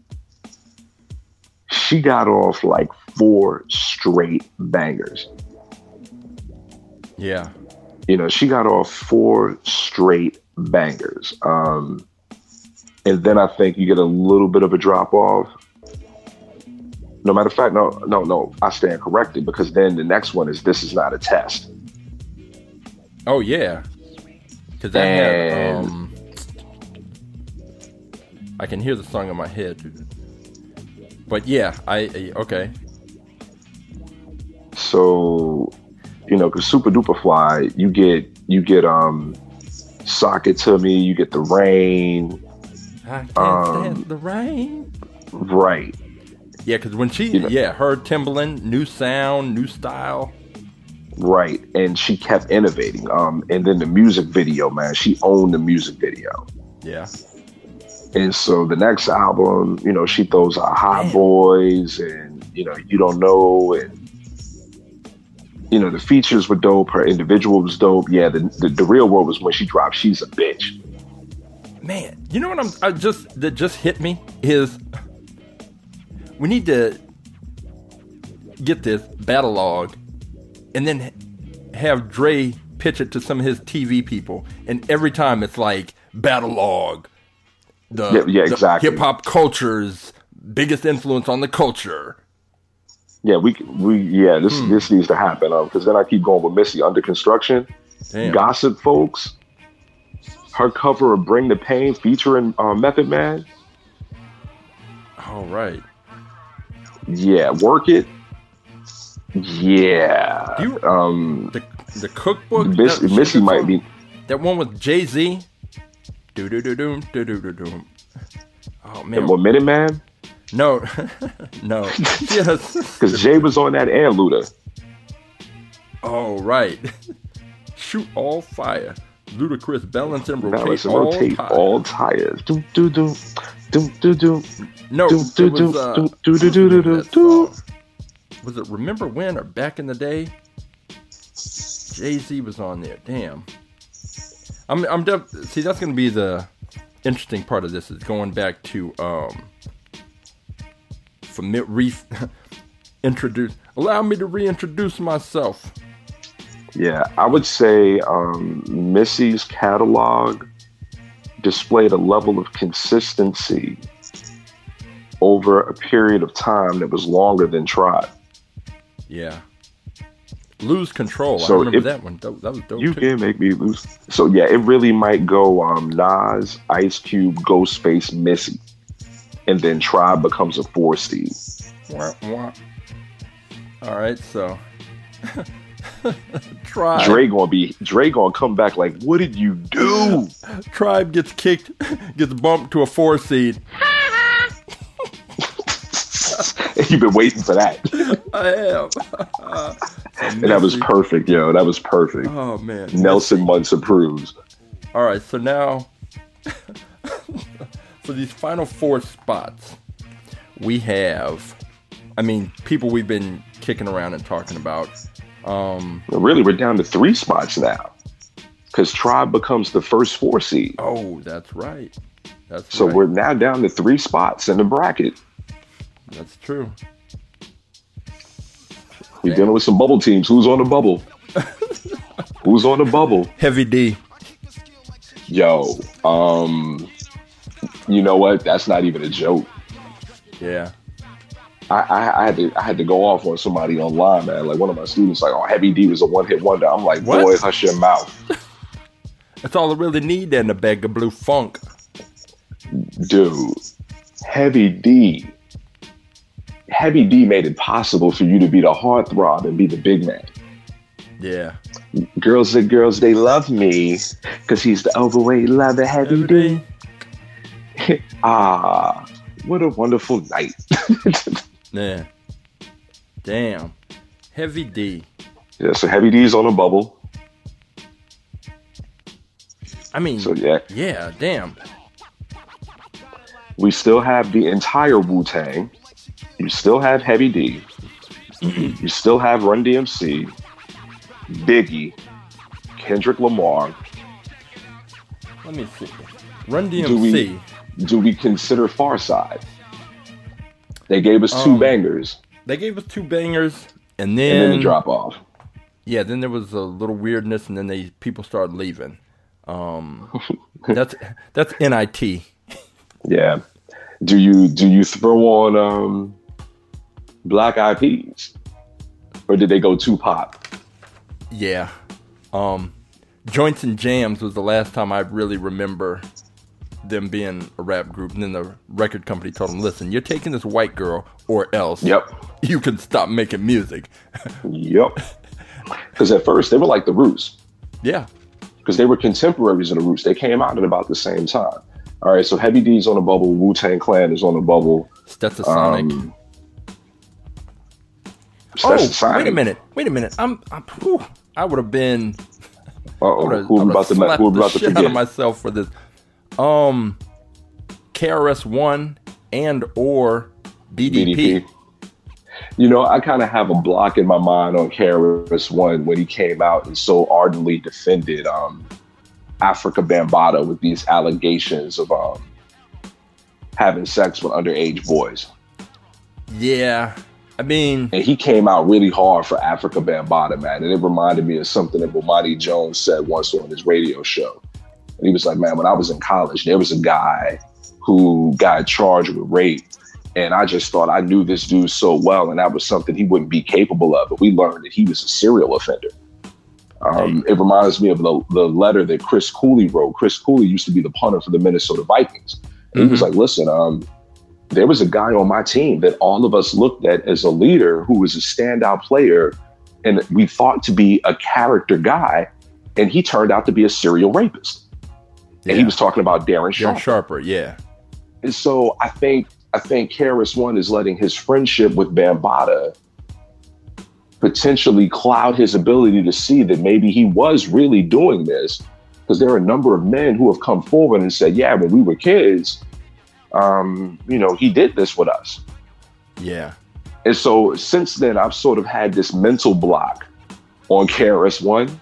Yeah. But yeah. Didn't he like sort of do one of those, those bullshit once you get called out in public? Didn't he try to walk that back, or is he still out there just... I don't know if he ever walked it back. Like, he came out really hard in support of Bambaataa. Yeah. But, politics aside, he was the front man for BDP, but even if you look at his solo catalog, it was pretty dope. Yeah. You know, his solo catalog was pretty dope. If individually. Yeah, let me see.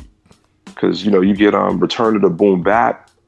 Well, really, you get, Return to the Boom Bap was his first album as KRS-One, and that was in 93, after already having been around for like 6 years. Yeah. And so you get, you know, KRS-One, you get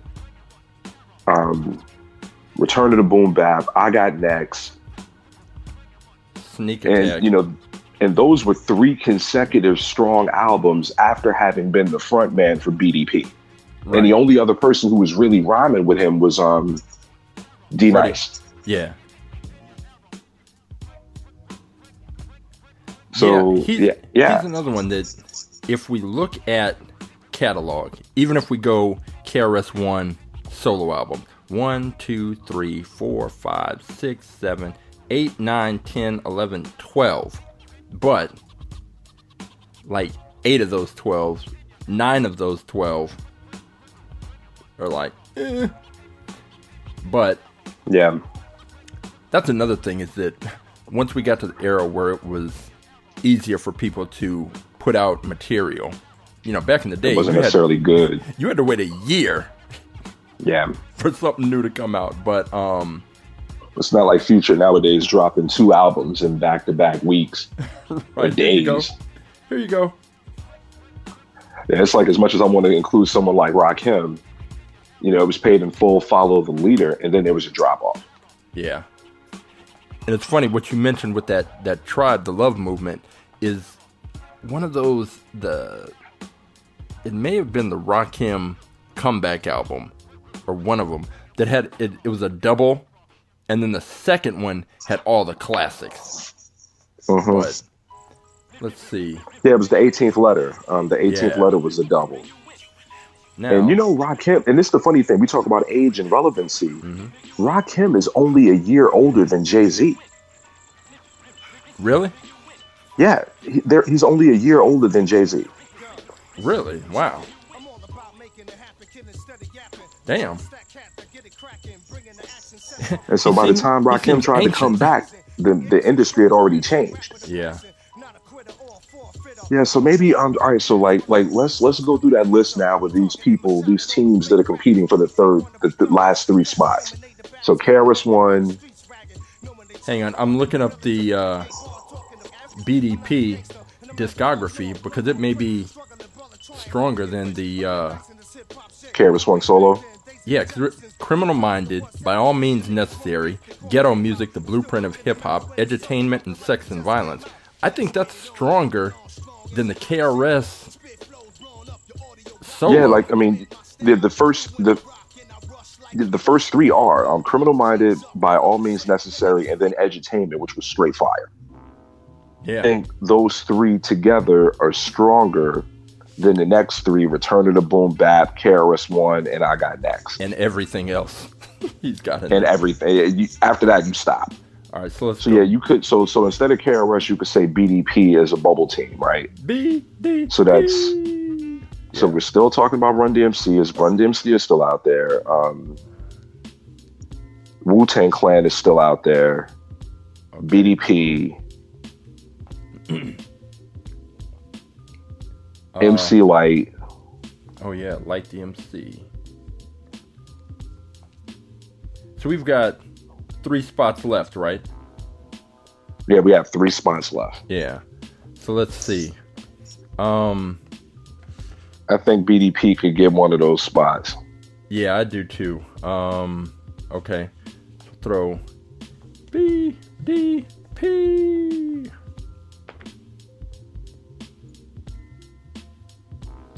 All right. So and I'm also trying to think about, I'm trying to be fair, right? So top 3 Cs, we have 2 from New York, 1 from Philadelphia, 1 from Atlanta. Then the next 3, we go, you know, even though Pac was from Baltimore, LA claims them. So LA, Detroit, 2 from Chicago. So strong representation for the Midwest. Yeah. Then back to New York, back to LA, back to New York. And then we throw in Virginia.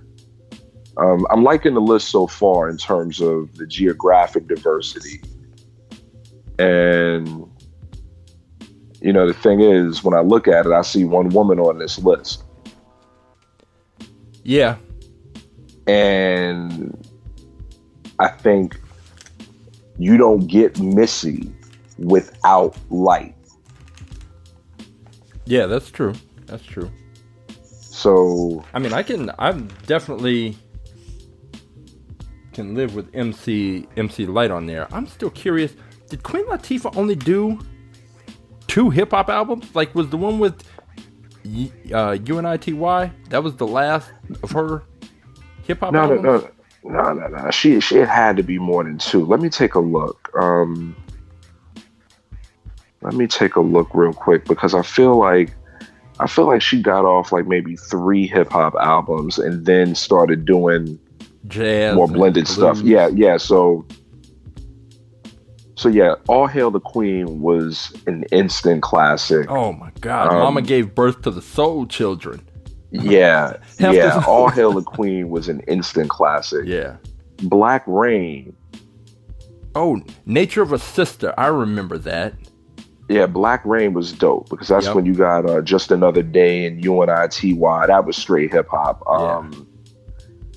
And then, Nature of a Sister was in between. Yeah.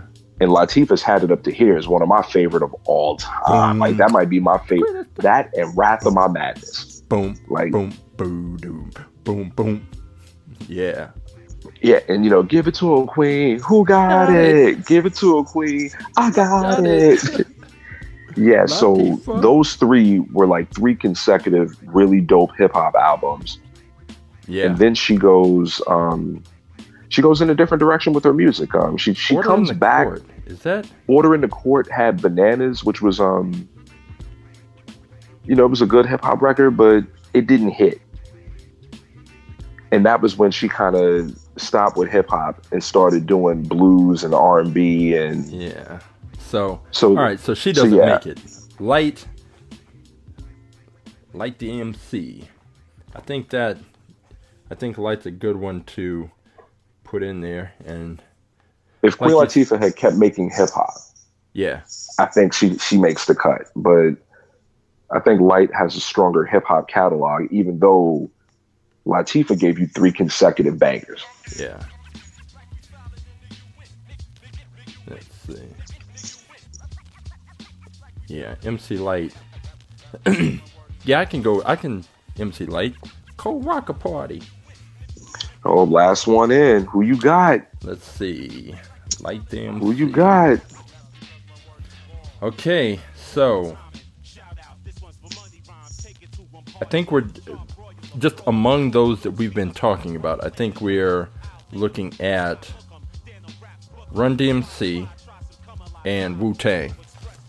So now I need to go back and look at Run DMC catalog. Because I know Raising Hell was like the first hip hop album I ever owned. My mom showed up with it. How? Yeah, the Run DMC hits you with the self-titled album in '84. And that had like Rock Box and Sucker MCs. Then King of Rock. Here We Go, Here We Go live at the Funhouse was amazing. Like, even when the record jumped, because somebody probably bumped the turntable. Right. It was still amazing, right? So Run DMC in '84, Raising Hell. King of Rock. Yeah, Raising Hell. Like, you look at the disc, you look at the, like, Peter Piper, It's Tricky, My Adidas, Walk This Way. Like, I'm convinced. Yeah. I think we can officially. And then they hit you with Tougher Than Leather, which was Run's house. Yeah. Because, this is them trying to maintain their hegemony in hip hop, right? Because by '88, they're being challenged. Right. By '88, it's Rakim, it's Big Daddy Kane, it's Boogie Down Productions, and Run just comes out like, yo, whose house? Run's like, I'm still the headliner. Yeah. Yeah, I'm convinced. Wu. Yeah, no. I mean, it's tough. I think that Wu in that NIT round will probably take the title, maybe. Yeah. But Run DMC, I got to, Run DMC. That's a nice way to finish it off. So, to recap, and for everybody, I'm going to make these brackets available once I secure some rights, figure out how to spell, and then secure the rights to Battle Log. Spell it, tough guy. Battle Log. Right. You gotta have an air horn. Yeah. Man. Yo, I keep seeing Key and Peele. Epic battles in rap history. MLK versus Gandhi. That's what I keep seeing with this. Fight. Basically. Final round. Fight. All right, so as our number one seed, we have De La Soul as a whole. We have Outkast. We have The Roots. And we have Jay-Z. Number 2 So we seed. making De La the top seed in the whole tournament? Well, sounds that way. I mean, that's just how we as Yeah, we just put how them we in. wanna I do just it. yeah. Okay. Because so like I have the brackets groups of 4. So after we run down the seeds, then I'll tell you who's facing who. Okay. Number 2 seed, we have Tupac, Kanye, Eminem, and Common. 3 seeds, we have Nas, we have Missy, we have Ice Cube, and we have Ghostface Killah. And the 4 seeds, we have Run DMC, Tribe Called Quest, MC Lyte, and Boogie Down Productions. So, it will be, opening round will be De La Soul versus Run DMC, Nas versus Tupac, Outkast versus Tribe Called Quest, Missy versus Kanye, The Roots versus MC Lyte, Ice Cube versus Eminem, Jay-Z versus BDP, and Ghostface Killah versus Common. So, I think that works. I think that people who listen to this podcast, people of our generation, will be satisfied with this list. I can't think of any glaring omissions. And it'll hit us later because nothing helps you to see errors like pressing send. Exactly. As soon as you press send, it's like all the spelling errors come out. Exactly. So as soon as you go live, you're gonna be like, "Oh, wait a minute, how did we forget so and so?" Like we didn't mention EPMD. Oh shit! We didn't mention EPMD. Wait a minute. That just Were you happened. holding that? Wait a minute. Yeah. Wait a minute. We didn't mention Redman. Oh well, Redman suffers from a lot of that the thing where the first 2 albums just hot. After Muddy Waters, I guess that was like the 3rd. Muddy Waters is the 3rd album. Okay, so that was 3. Yeah, I mean, I guess, yeah, he technically could have... No. Docs the Name was a dope album. Docs the Name was the 4th album, and that was still dope. Really? The one where I stopped buying Redman albums was when he released the single with Britney Spears. No, with Christina Aguilera. Oh my God. Let's Get Dirty. Oh, But Red still got the gift though, man. You saw the cipher. Red still got the gift. Yeah. But we didn't say EPMD. We didn't say Redman. I like how you waited till the very end to drop EPMD. Yeah. Oh man. It was the J to the A to the N to the E. Wait a minute. But then it's who do you take out? And that's the problem with lists like this. Yes. Because EPMD is dope, but who do you take out? Hang on, let me go back to damn, I can't believe you did this. Damn you. Damn. Yeah, it's the scholar in me, because we're always like, well, what about such and such? What about so and so? You know, Wu-Tang didn't make the list, but we considered them. Because even if you get it was like Business Never Personal that had the crossover. Mm-hmm. And that's 4 albums in. Yep. And then when they came back with Back in Business was dope. Okay. I don't believe you did this. Damn it. But again, who do you take out? That's the problem. But Strictly Business, Business as Usual, Unfinished Business, Back in Business, yeah, or In Between Business Never Personal, like they had like 5 really good albums. I mean, damn. Headbanger, because Headbanger was on Business Never Personal.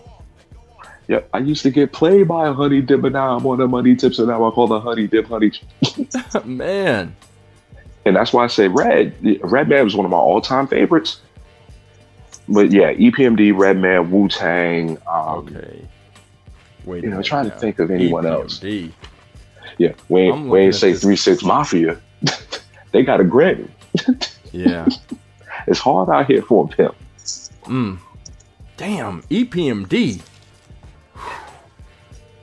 But again, who do you take out? I'm looking to see who's going to get taken out, because somebody's got... You can't take out any of the 1Cs. You can't take out any of the 2s. I don't think you could take out the 3s. I'm looking at... Maybe you take out BDP? I was just looking at BDP for EPMD, and now I got to go back. Now I got to go side by side, and... Because again, BDP is being carried by one MC. Right. And I look at Eric Sermon the same way I look at Phife and Ghost, though he never became as great as them as an MC. Right. But Eric Sermon became a much better MC on their later work. And then as the beat man, like he was putting in work. Yeah. He was putting in work doing their beats. 3, 4. 1, 2, 3, 4. So BDP had 5 albums, but 3 great ones. 3 great ones, and a couple that are like, I could easily argue, damn it. This is some bullshit. Maybe what we need to do is have a playing game. Yes. We're gonna have a playing game. We're gonna have a sub. You know what? That's perfect. A playing game between EPMD and BDP. Yes, I love that. So that's awesome. I am going to put the brackets together. I will post them at The Liberator, THALIBERATOR.com. When this episode goes up, it'll be a PDF, and I'll put up the PDF up there, and you can download it, follow along. You can also hit me up on Twitter. Let me know what you thought, who we left out, how dare we leave out so-and-so. You can find me at Hip Hop Taliban. And don't get at us about Future, though, because we're going to laugh at you. Yeah, please. AB, what about Future? What about him? Where can they find you out in the world, social media wise? They can find me on the Twitterverse at ABJRPHD. There you go. So I'm on the Twitters. So this come for the jokes and stay for the commentary about how to dismantle systems of oppression. Oh, you don't want to dismantle the administrative state? If one more administrator try to stop me, it's gonna be some gray hair professors in the lobby. So yeah, we're gonna post this, and then when we reconvene in a few weeks, because after I post this and circulate it, we're all gonna need time to go back and catch up with some items in this catalog to make our picks hold a little weight. But what about that Ben Carson joint though? Back in the campaign, somebody released a rap single promoting Ben Carson, right? No, I thought you meant him talking about slaves as immigrants. Unwitting immigrants. Dude, on the Facebook account that I use for work, my cover photo is 12 years a hardworking immigrant.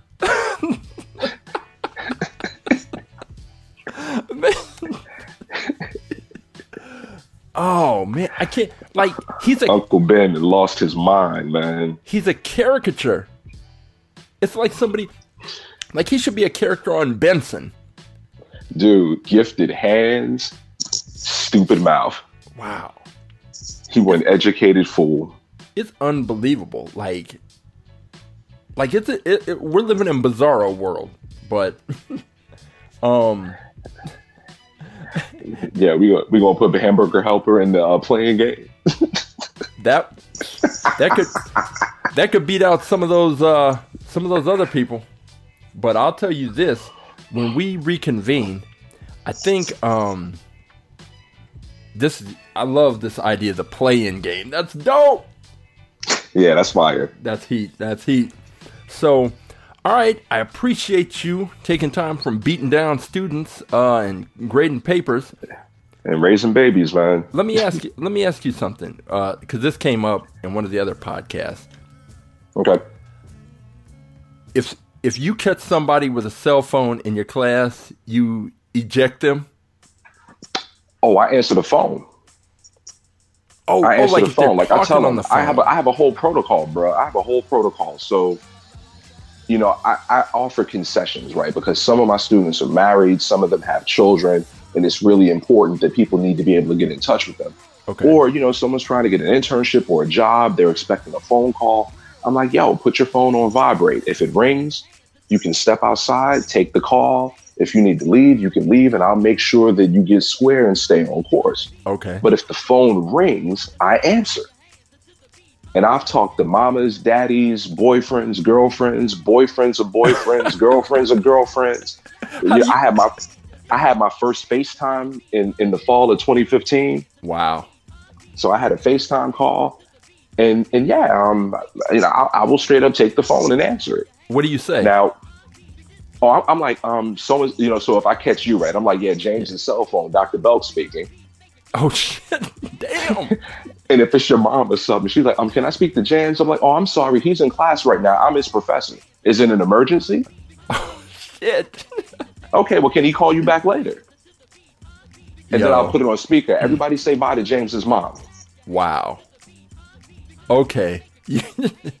And I have a distinctive voice. It's pretty clear that I'm a black man. Wow. And I'm a grown black man, right? So yeah, I might be answering someone's phone, and I have like a little wonderful student, and they're like, "Who is this grown black man answering my daughter's phone?" Oh, I'm her professor.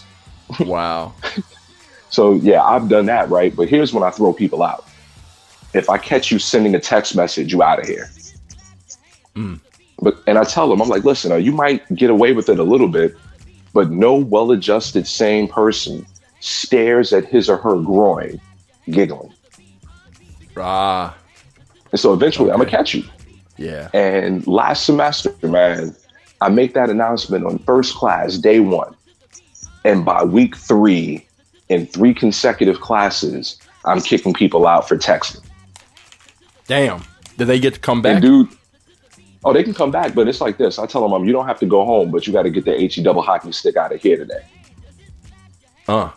And so people will get up and leave, and they'll get off and they'll do the walk of shame because, you know, if you're in the back of the classroom and I catch you, you got a long walk out the room. And I stand there silent. Let them do the walk of shame. And then I turn to everyone else. Was I wrong? And they're like, no, sir. I'm like, wasn't my policy clear? Yes, sir. Okay, so we have an understanding. Damn. Only once. I had one student one year, right? And God bless her because she was smart. She knew there was information she still needed to know to do well in the class. And so I'm like, yo, you got to leave. She went outside, sat in the hallway by the door and kept taking notes. Damn. And I respected her gangster. Wow. Last semester, I had a kid. He was texting and he was like, I was like, hey, are you texting? And he was like, no. And I said, that's interesting because I have an iPhone. And when I'm texting on my iPhone, I have blue and gray on my screen just like you. Are you texting? Oh, yeah. You got to go. I kicked him out. He came to my office 2 hours later for office hours. Like, yeah, I had questions about the exam. And he didn't let the shame get in the way of him learning what he needed to know. Yeah. He ended up with an A in the class. Okay. Damn. But he knew it. So when you're upfront with people and you put the standard out there and then you hold them accountable, people might get mad, but they can't say, you know what, he never told me and he treated me unfairly. So the word on the street is out about me. Like, first day of class, I'm like, hey, have any of you seen me answer a phone? And a couple of hands will go up. How many of you have seen me answer a phone? And more hands will go up. Or have heard about me do it. The hands will go up. And I'm like, see, this is a promise. It's not a threat. Don't test me. Yeah. Man.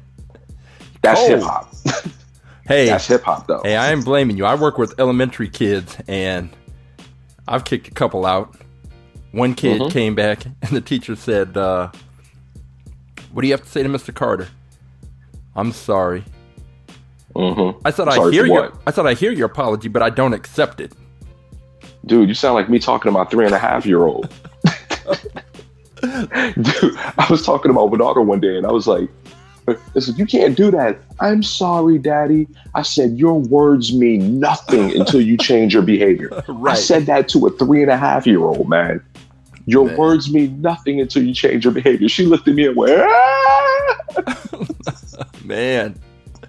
The trials and tribulations from raising kids, dealing with kids, and then having sometimes I talk to my toddlers like I'm talking to college age adults, man.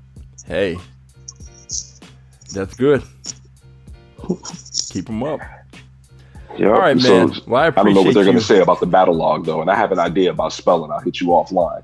Yes, please do, because I've got to lock some of that down before I put this up and out, because yeah. I don't just throw. I'm not trying to be any of these 50s R&B cats who just threw some stuff out there and then got jacked for it. Dude, and people are notorious on social media. Like, if they'll steal the concept behind your tweet, they would steal something like this. Yeah. And I've seen people jack tweets from black women about social justice and then front it like it's their own. And I'll write back like, yeah, it was really dope when Joan Morgan said it. No. Like, don't act like you didn't see that, because we can look at the timestamp and she said this at 3:00 and here you come at 3:05 trying to flip it and bounce it. And you won't even let her get her shine. I love how you I gotta bring it back to hip hop. I gotta go big ghost on that. I'm like, yo, man, how you gonna come flipping and bouncing the word and don't even let me get my shine? Know what I mean? Before I even get a chance to shine on my own shit. Right. I love it. Right. Oh, so man. Yeah, man, you gotta protect your ideas, man. Protect your neck. Rule number 1, protect your neck. Yeah. All right. Well, I appreciate you making the time, staying up late, and I think we definitely got something here. Dre, I hope your date night went well, and you will be allowed to come out and play. East Coast Dre, come out and play. Ding, ding, ding, ding. All right, man. I will catch you down the road, and everybody else, the brackets, by the time you hear this, the brackets will be up at theliberator.com. Check it out. Hit us up on Twitter, and we'll be back with the battle. Peace. Peace.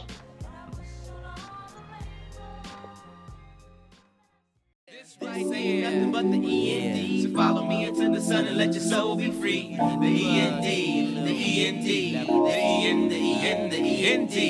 This ain't nothing but the END. So follow me into the sun and let your soul be free. The END, the END, the END, the END. Peace. 5000 G.